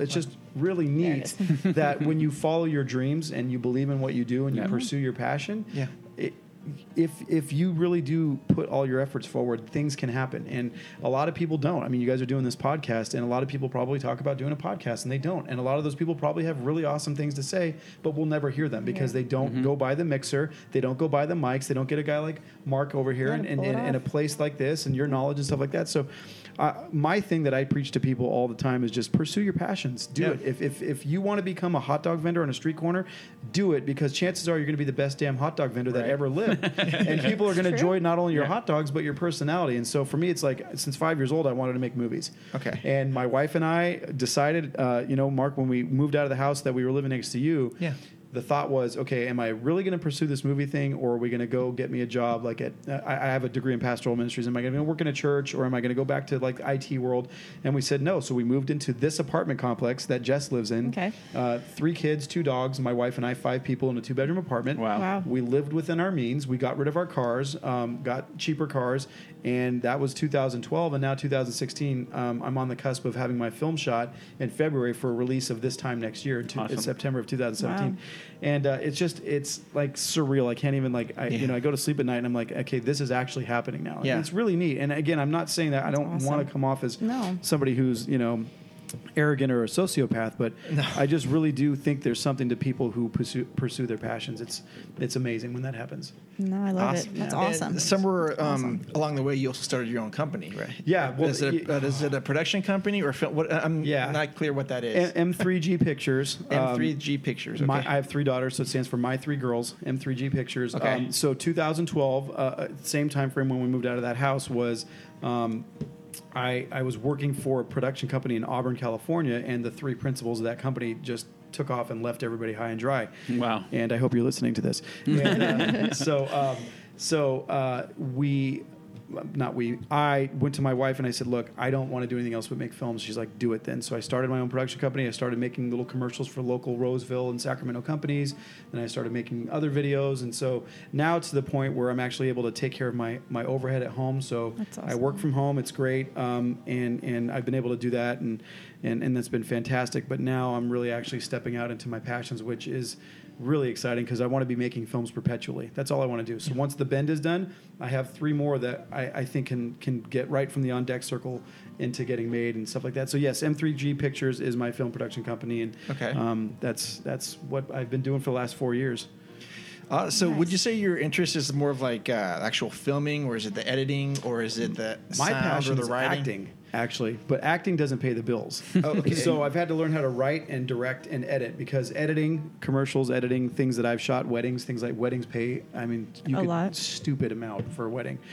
So I've had to learn all those things behind the camera, which may have made me a better actor, but have also allowed me to become the director of The Bend because of all the other things I've learned. So if I only could choose one thing to do in terms of film, would act. Hands down, I love acting, but I do find joy in the process of filmmaking and developing a script and characters and storyboarding and things like that. It's an art, as well as you guys know who are listening as well and who are here with me right now. But I love everything about it. There's not a single thing about the process of filmmaking that I find to be drudging.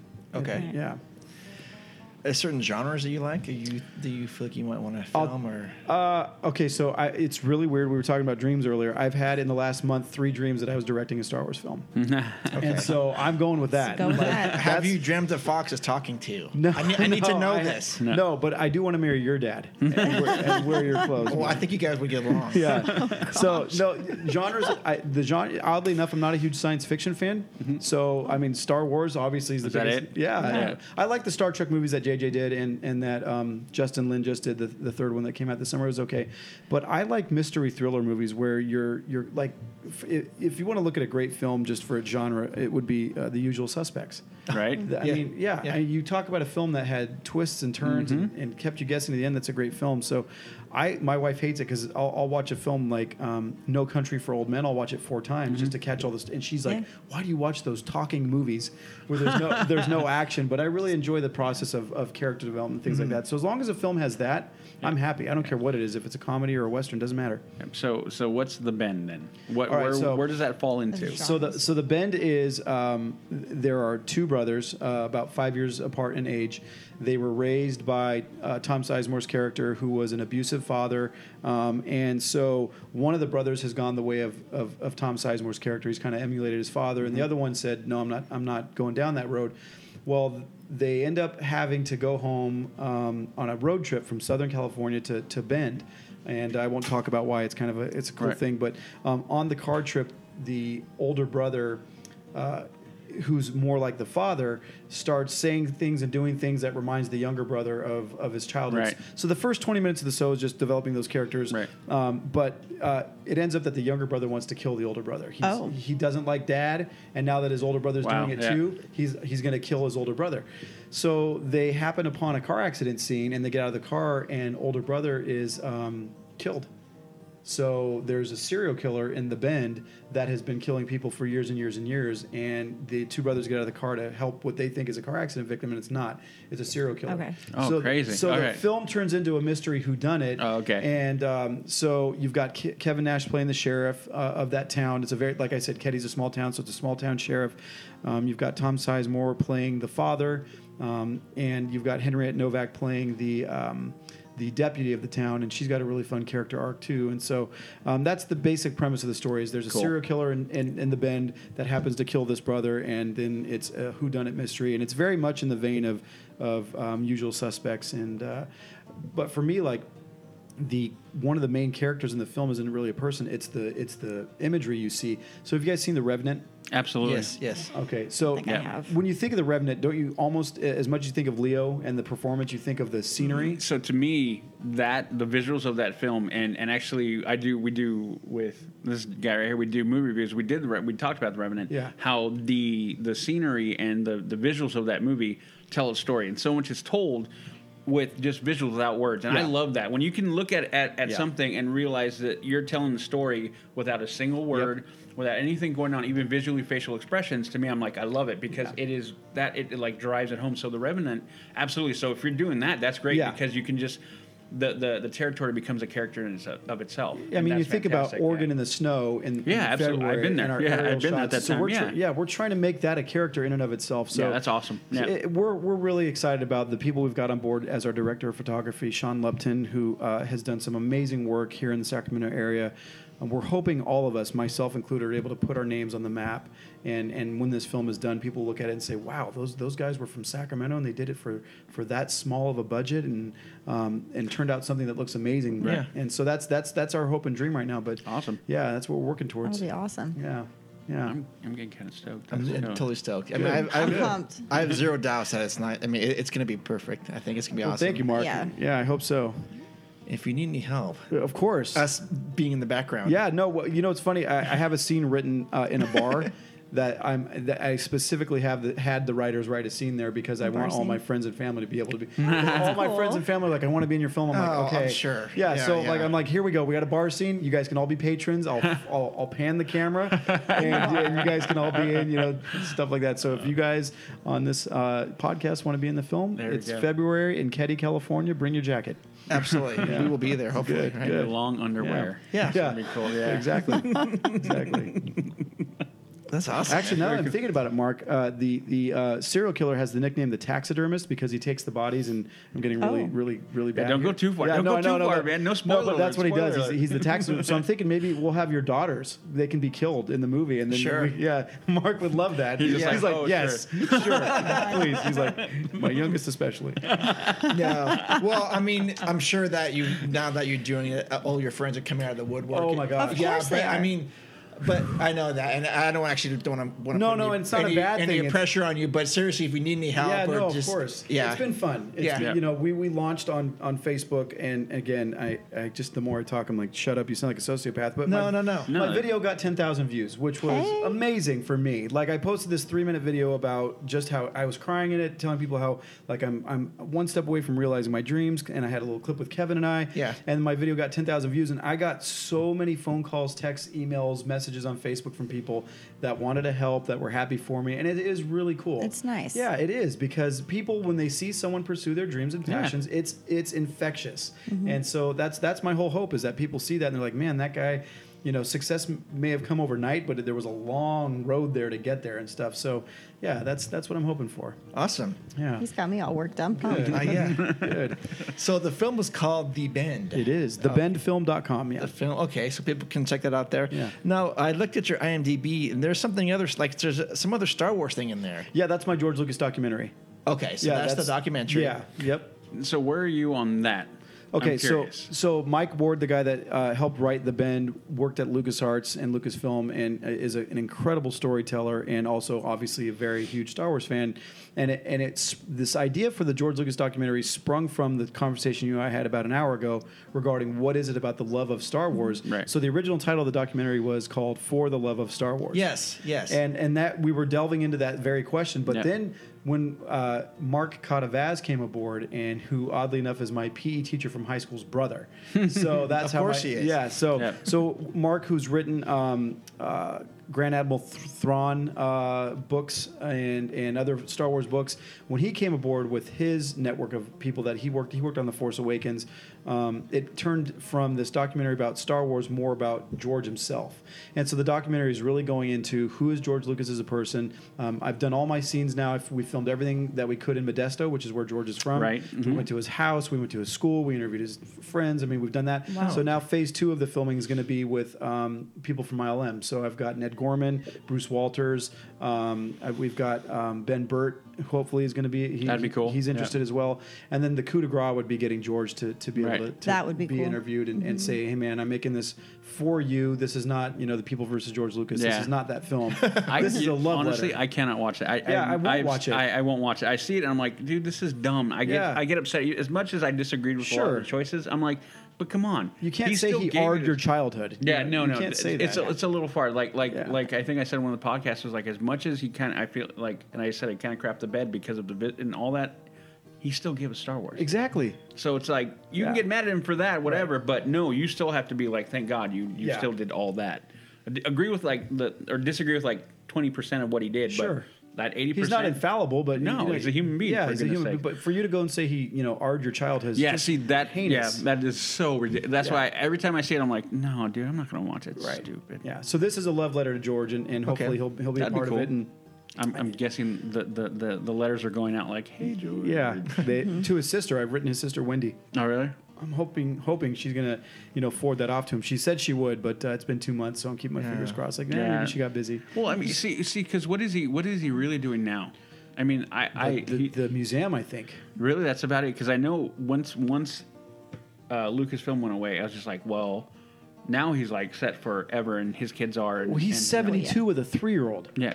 Oh, that's right. Yeah. So I think that's what he's doing right now. That could probably be. That's probably it. Yeah. So I mean, but I don't know. It's a guy like that's creative, and that's one thing when you watch. Right. As much as creative minds don't rest. They don't stop. So that's why I'm curious. Is like, has you got something like in the tank, like just sitting back there? It may not be Star Wars related, but it's like he might. Yeah. So that's why I'm curious. I'm like, where's that little bit? Because it's like the story's not done. Right. It's not going to be done until he passes, which hopefully is still not for many years. Well, he was on the set of Rogue One with Gareth Edwards. He was there with Gareth, talking through story points with him. So I still believe he's very much involved. Kind of involved still. In at least the, hey George, can we bounce this off you? Yeah. Not that they'll listen, but. Well, see, that's what's crazy because going into theories, though, that's one of the things that's. You've heard the theory about Finn, right? That he's Lando's son? No, that he is Mace's son. Oh, I have not heard that. Or grandson, rather. He's Mace Windu's grandson. Yeah, I don't like tying every person in the universe to someone. And then did you hear the other one? See, about Rey? Oh no, I'll get on Rey. I'm not done with Finn. Okay. The other, this is Finn-esque. Who Snoke is? Plagueis? That's who I think it is. Okay. That's who I think it is. But have you heard the other one? No. This one's far-fetched, and this is all related. I'm sitting all, no, that he's Mace Windu. Because, and this is why. This is why. Because Sam Jackson, Snoke is Mace Windu. Because Sam Jackson went and asked George, hey, we never really saw Mace die. Yeah. He got his arm cut off, he got the electric, and then the Jedi, the bolt, and then he got thrown out the window. We didn't see him, and we all know that Jedi can land from great distances. Yeah. So can he be alive? And George went to Sam and said, I'm good with that. Yeah. So then everybody's like, oh, wait, so if he's good with that, and I saw this big old long thing, and I was like, no. But here's the other one. Let's see. Now, this reaction, Rey's lineage.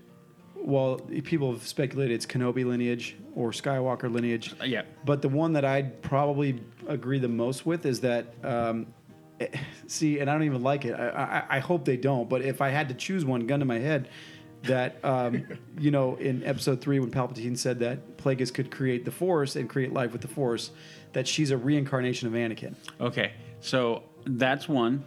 The other one, she's like, what are you guys talking about?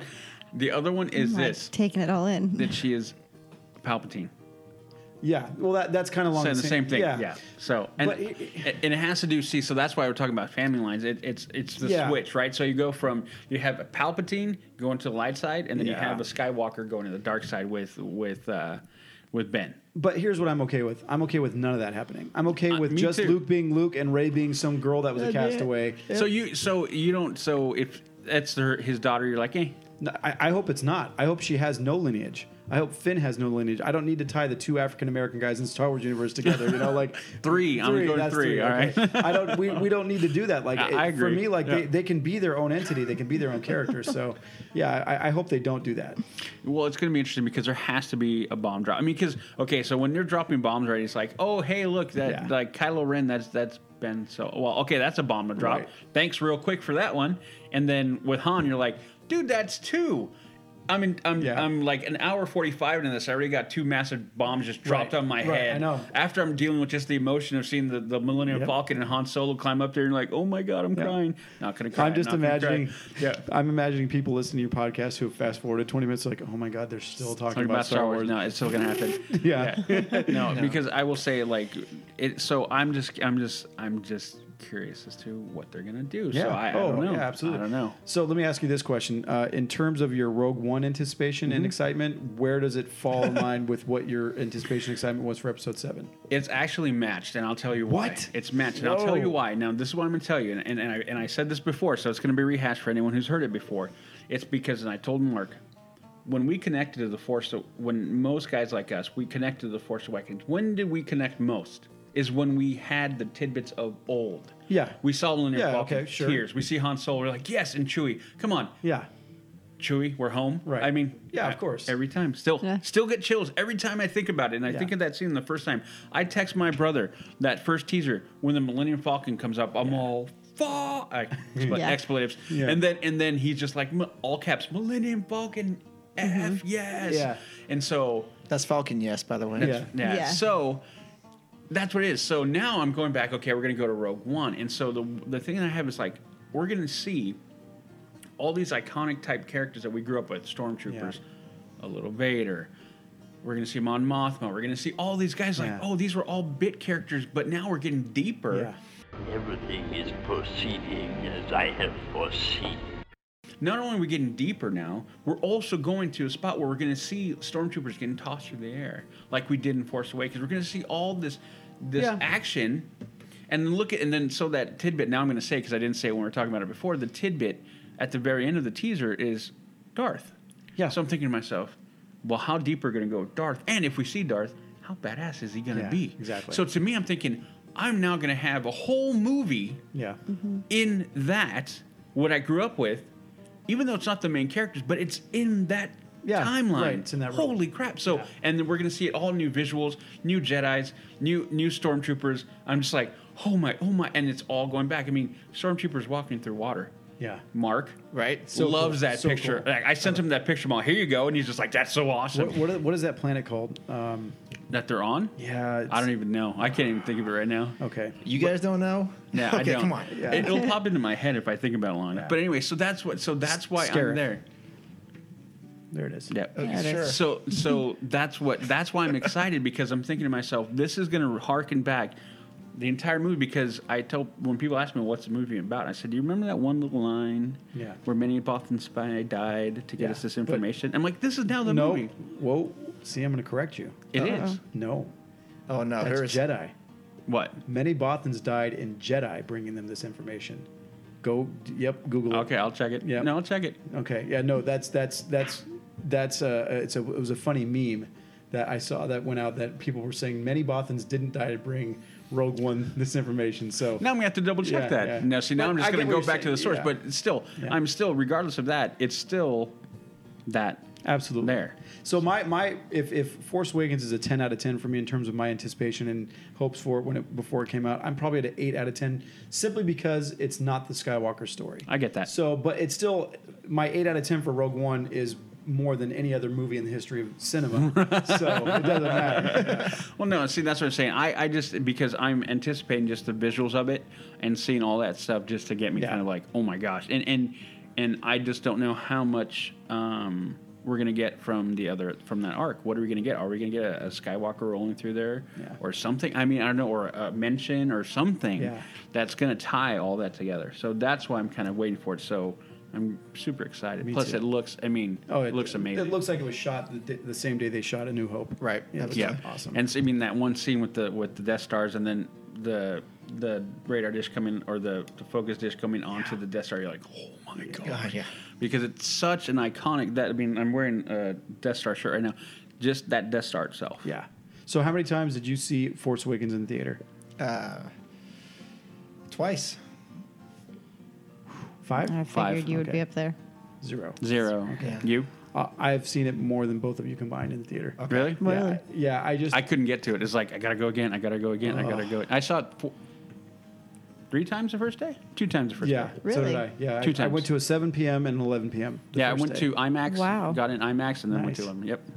So yeah, I mean, I am kind of stoked about Rogue One, probably more than the Force Awakens. For me. Really? Yeah. Okay. Just because I feel, and I mentioned this before, it just feels like it's shot. It's made by more of a fan, and it's less polished. That's a good point. It looks more gritty to me. Yeah. We're using gritty and dirty. Dirty, Right. which That I was like, and it does not feel Disneyfied. Right. Well, so at Star Wars Celebration, which was when was it? April of last year. Yes. The last day they had a panel with Gareth Edwards and Kathleen Kennedy and Kiri Hart. That's a good panel. Yeah, it was a great panel, and it was supposed to have Josh Trank, who was directing who was going to be directing the second anthology film, which is now turning out to be the Han Solo one. Anyway, so they showed. You want to talk about gritty? Gareth Edwards. They showed a clip of the movie that they had just shot. It was like one of the first things they shot. But Gareth Edwards said, "We hired the same exact team to make Rogue One that worked on Black Hawk Down. This is a Star Wars war film. Is the way we're doing this. Nice. What did I say? And so, what did I see? So that's what he said at the Star Wars Celebration, and then it was also echoed again at D23 when Bob Iger was up there saying, and he went through all the. So speaking of D23, this is so weird. I just thought about it this morning because I knew I was doing this tonight. D23 was last August, so now we're 13 months ago. Yeah. They, I don't even know if this is public knowledge, but it probably is because I can't be the first person to talk about it since it happened, but they went through all of their next 2 to 3 years of films. And one of the films was Pirates of the Caribbean 5, and they're bringing back Orlando Bloom. And so this is 13 months ago, but I've seen absolutely no... No, it's out there. It's going. No, it's probably going, but I've seen no marketing for it. Not a poster, not I haven't seen anything for it. Nothing. I have not seen any of that. I haven't seen any. When's it come out? Is there even a release date for it? Isn't it May or something? I'll look it can't be. They would have had to put out a something already. I don't know. I actually have not been following it that much. I like the Pirates movies. I think they've gotten progressively worse, but I still think they're fun films. May 26th. Yeah, really? May. 2017. Is there a trailer? Or I would have. There's no way. There's what's no it teaser. called? There's nothing. Okay. Do we know what it's Dead Man Tells No Tales. Yeah. Dead Man Tells No Tales. Which is the coolest line from the ride. Right. It is, yeah.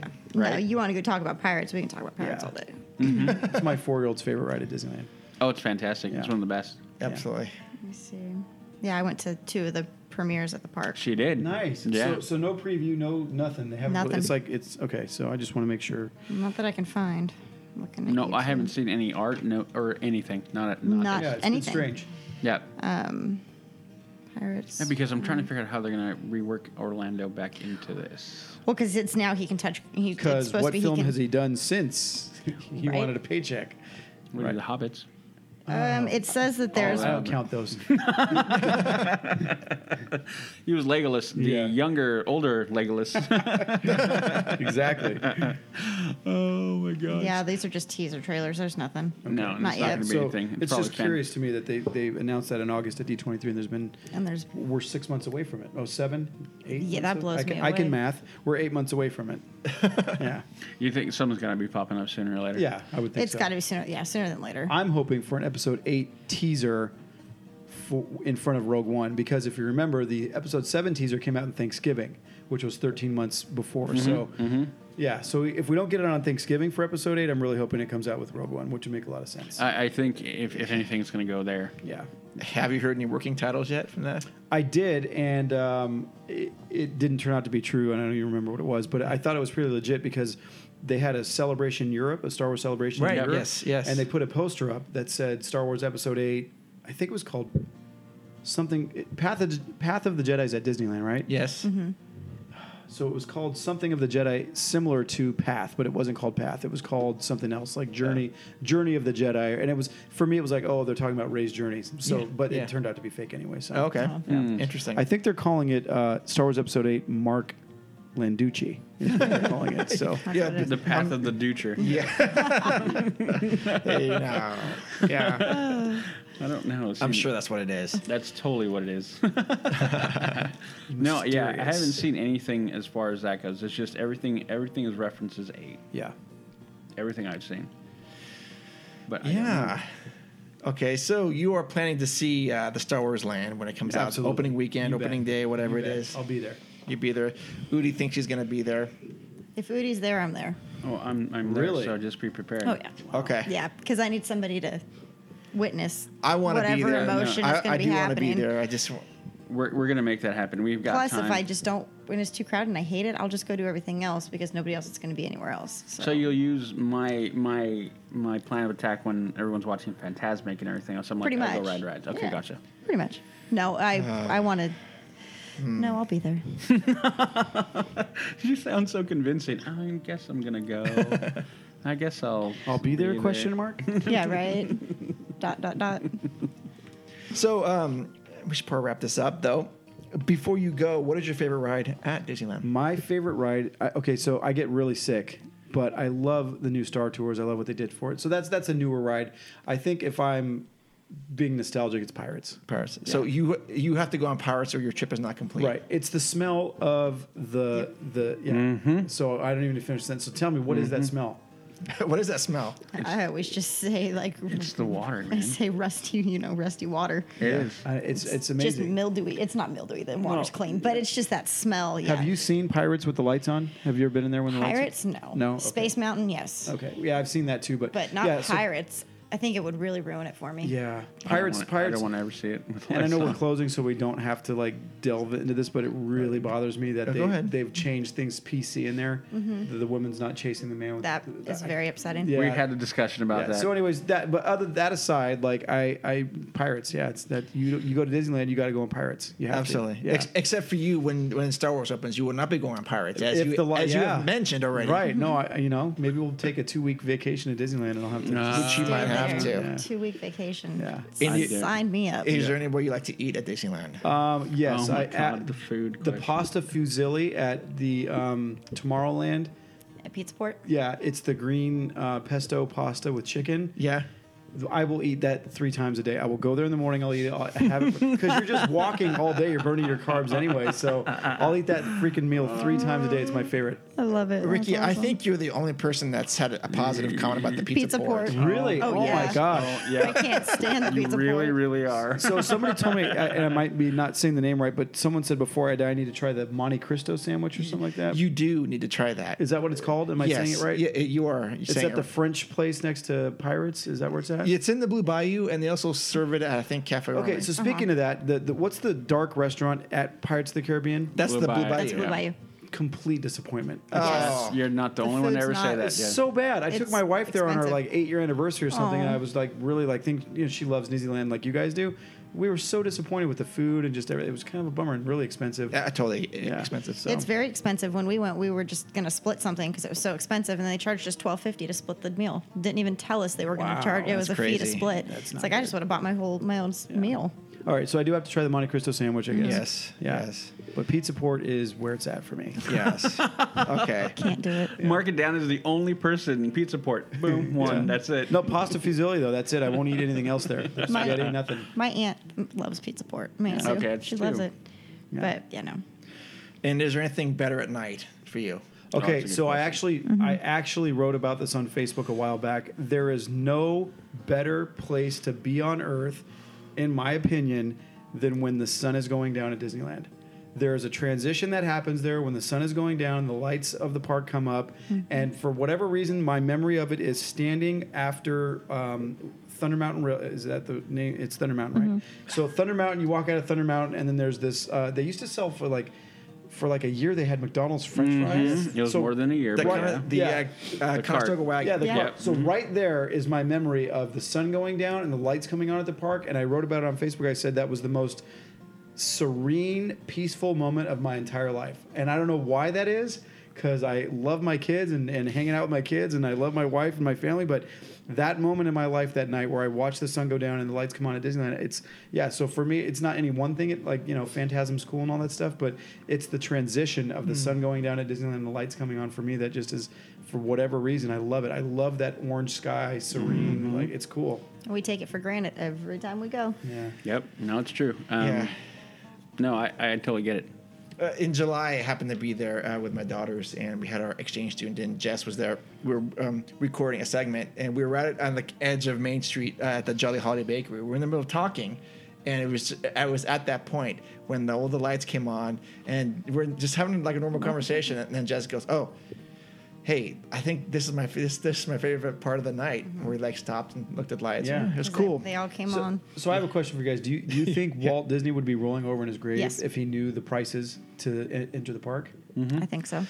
I don't think were you going to think of what they'd done to the park? Well, that too. Okay. I don't. That I can't speak about. I just think the prices are ridiculous. The prices he would definitely. Oh yeah, no, he'd be like, he no, would not be, because it's $500 for me to go for one day for myself and my 3 kids. Yeah, Yeah. It's unreal. I think he would probably be more upset with the parking. Because he was pretty adamant about that. He was. His parking, he said he never wanted to like a nickel and dime people, but they clearly are. And to me, parking anywhere pisses me off that you have to pay to park. But but there, it's like kind of like a slap in the face. So this is my thing about Disneyland entering the theme park is that they make so much money from the concessions and from parking and from the movies and the merchandise. Yeah. I think, and I'm not a business person, but I think they could lower the prices to the park. Now, they might say, well, then you'd have overcrowding and things like that. But I think there's a solution there that could allow families who dream about going to Disneyland that can't do it because there's no way they can afford $1,000 to go for a day once you're done with parking and food and everything. It's hard. It is hard. Well, we've had many discussions on this podcast exactly about that, about trying to correct pricing with overcrowding. Yeah. Yeah. Well, I mean, overcrowding, they're overcrowding anyways right now. Yeah. Let's be honest. Yeah. But we were there. My wife and I were there on New Year's Eve 2000 going to 2001, and the lady at the ticket booth, this is what she said. She said it's the only day in Disneyland history they stopped selling tickets to enter the park. When were you there? New Year's Eve 2000 to 2001. We were there. And she said this is the only capacity. time. Yeah. Mm-hmm. So I don't know if that happens more frequent now, but she told us that happened that day. It doesn't happen every day, or it doesn't happen more frequently like that. But New Year's now, every New Year's, it's a freaking disaster. Yeah, I can't imagine what it was like for Y2K. We went the year after, but yeah, they flat out told us there are no more tickets to the park today. Yeah. No. We got in, but that's what the lady told us. See, we were there. My mom got in. We waited 14 hours in front of the castle for like that countdown and for like that. So we would rotate, but. That's crazy. The parents, my mom and who was she with? Colleen, they got cold. So they went back to the hotel to get their jackets. When they came back, they wouldn't let them in. Yeah. So the lady told my mom, she goes, if your daughter, she goes, my daughter's in there. And she goes, if your daughter will come get you, we'll let you in. Mm. So I had to fight, and it was they were in circular flow. I can't even imagine how. So I had to go through, I had to go Frontierland, Adventureland, down Main Street, battle all the way to the gates, and I always refer to it as, and it's a really bad reference, if you remember like in the movie Titanic when they closed the gates and left the people underneath and they were just all like smashed up against the gate trying to get, that was a wall of people trying to get into the park, and I had to be like, and she goes, my mom's like, oh hey, right here, and the lady goes, do you know this woman? And I go, nope. My mom's like, Jessica, like stop it, knock it off. But it took us like a half an hour. Wow. It took me like a half an hour to get from where we were, and then circular flow back, and then past Tomorrowland. And all. It was insane. Those are days you don't go. No. Yeah. And see, I still do. I just don't wait for the show anymore. All that stuff. I use that in Red Rides. So. There you go. All right, so Ricky Borba. So just real quick on this last question about the movie. Okay.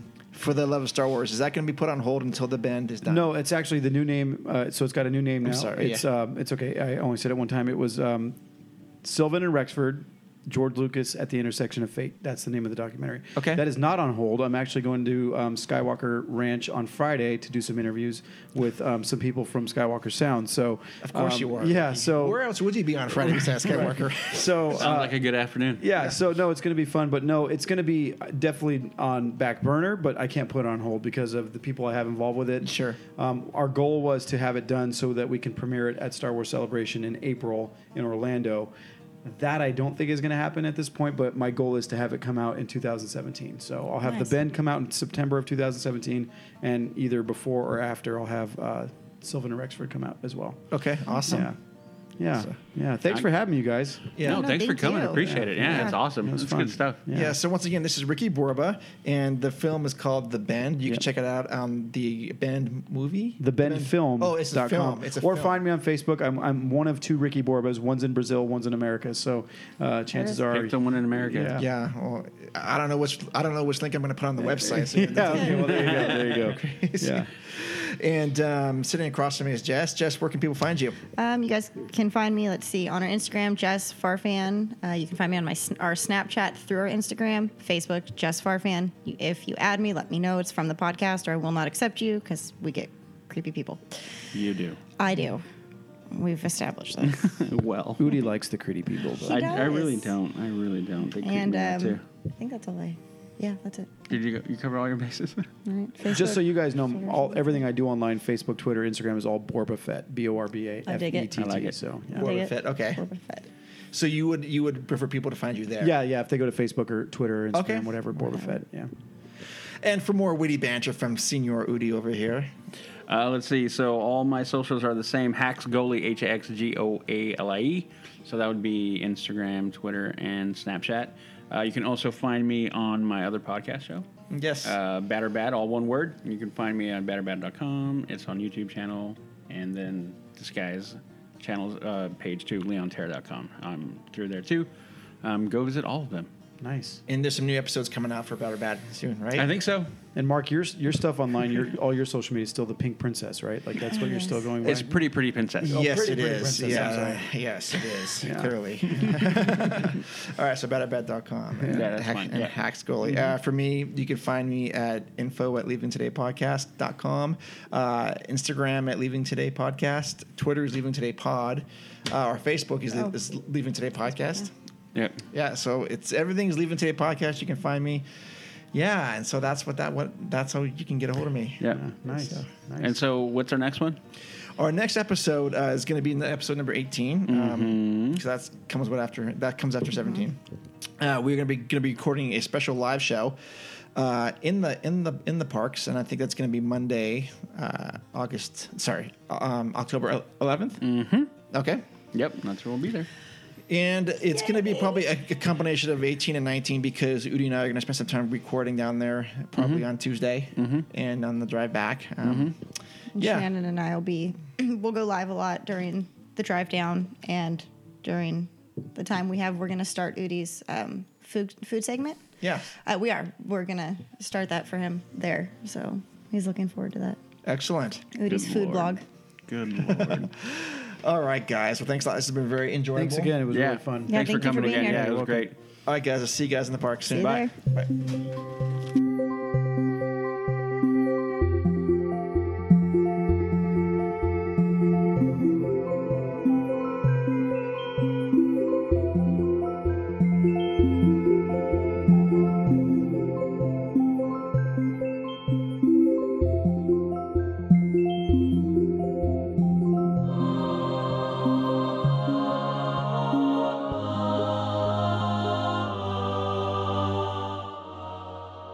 I have magic legs. what You can do. say? I don't understand it at all.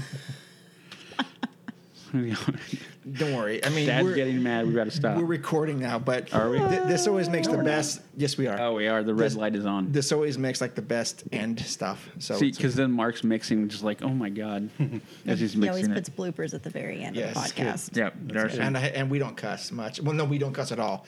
Just Potty mouth you over there. dropped a massive F-bomb on the last one. Last one. What was I so mad about? or Star Wars. No, it wasn't. I don't I remember. think it was Star Wars. It was Tower of Terror. No, it wasn't. Well, that's interesting because that's going to be our leading. Well, no, story. it wasn't that. What was it? I don't know what I dropped a major F-bomb. So you can't really hear it unless you're really listening. Listen. But in other times, these two have cussed, and I've put in like sound effects to put it over there. It's kind of funny. Nice. Yeah. Yeah, no, and then but you did edit out when Said, you I were don't on know fire what I about was something. mad. I can't remember what were Germs. It had to be germs. Well, probably germs in Disneyland. And sanitation and things like that. I don't know. Because it had to do with the news story, and it was before we started. And because after when we got into the topic, which was super serious, it wasn't anything. Just look at the notes; it's in there. But anyway, Okay, so let's get started. You guys ready? Let's do it. no, never. Kitty. I like it.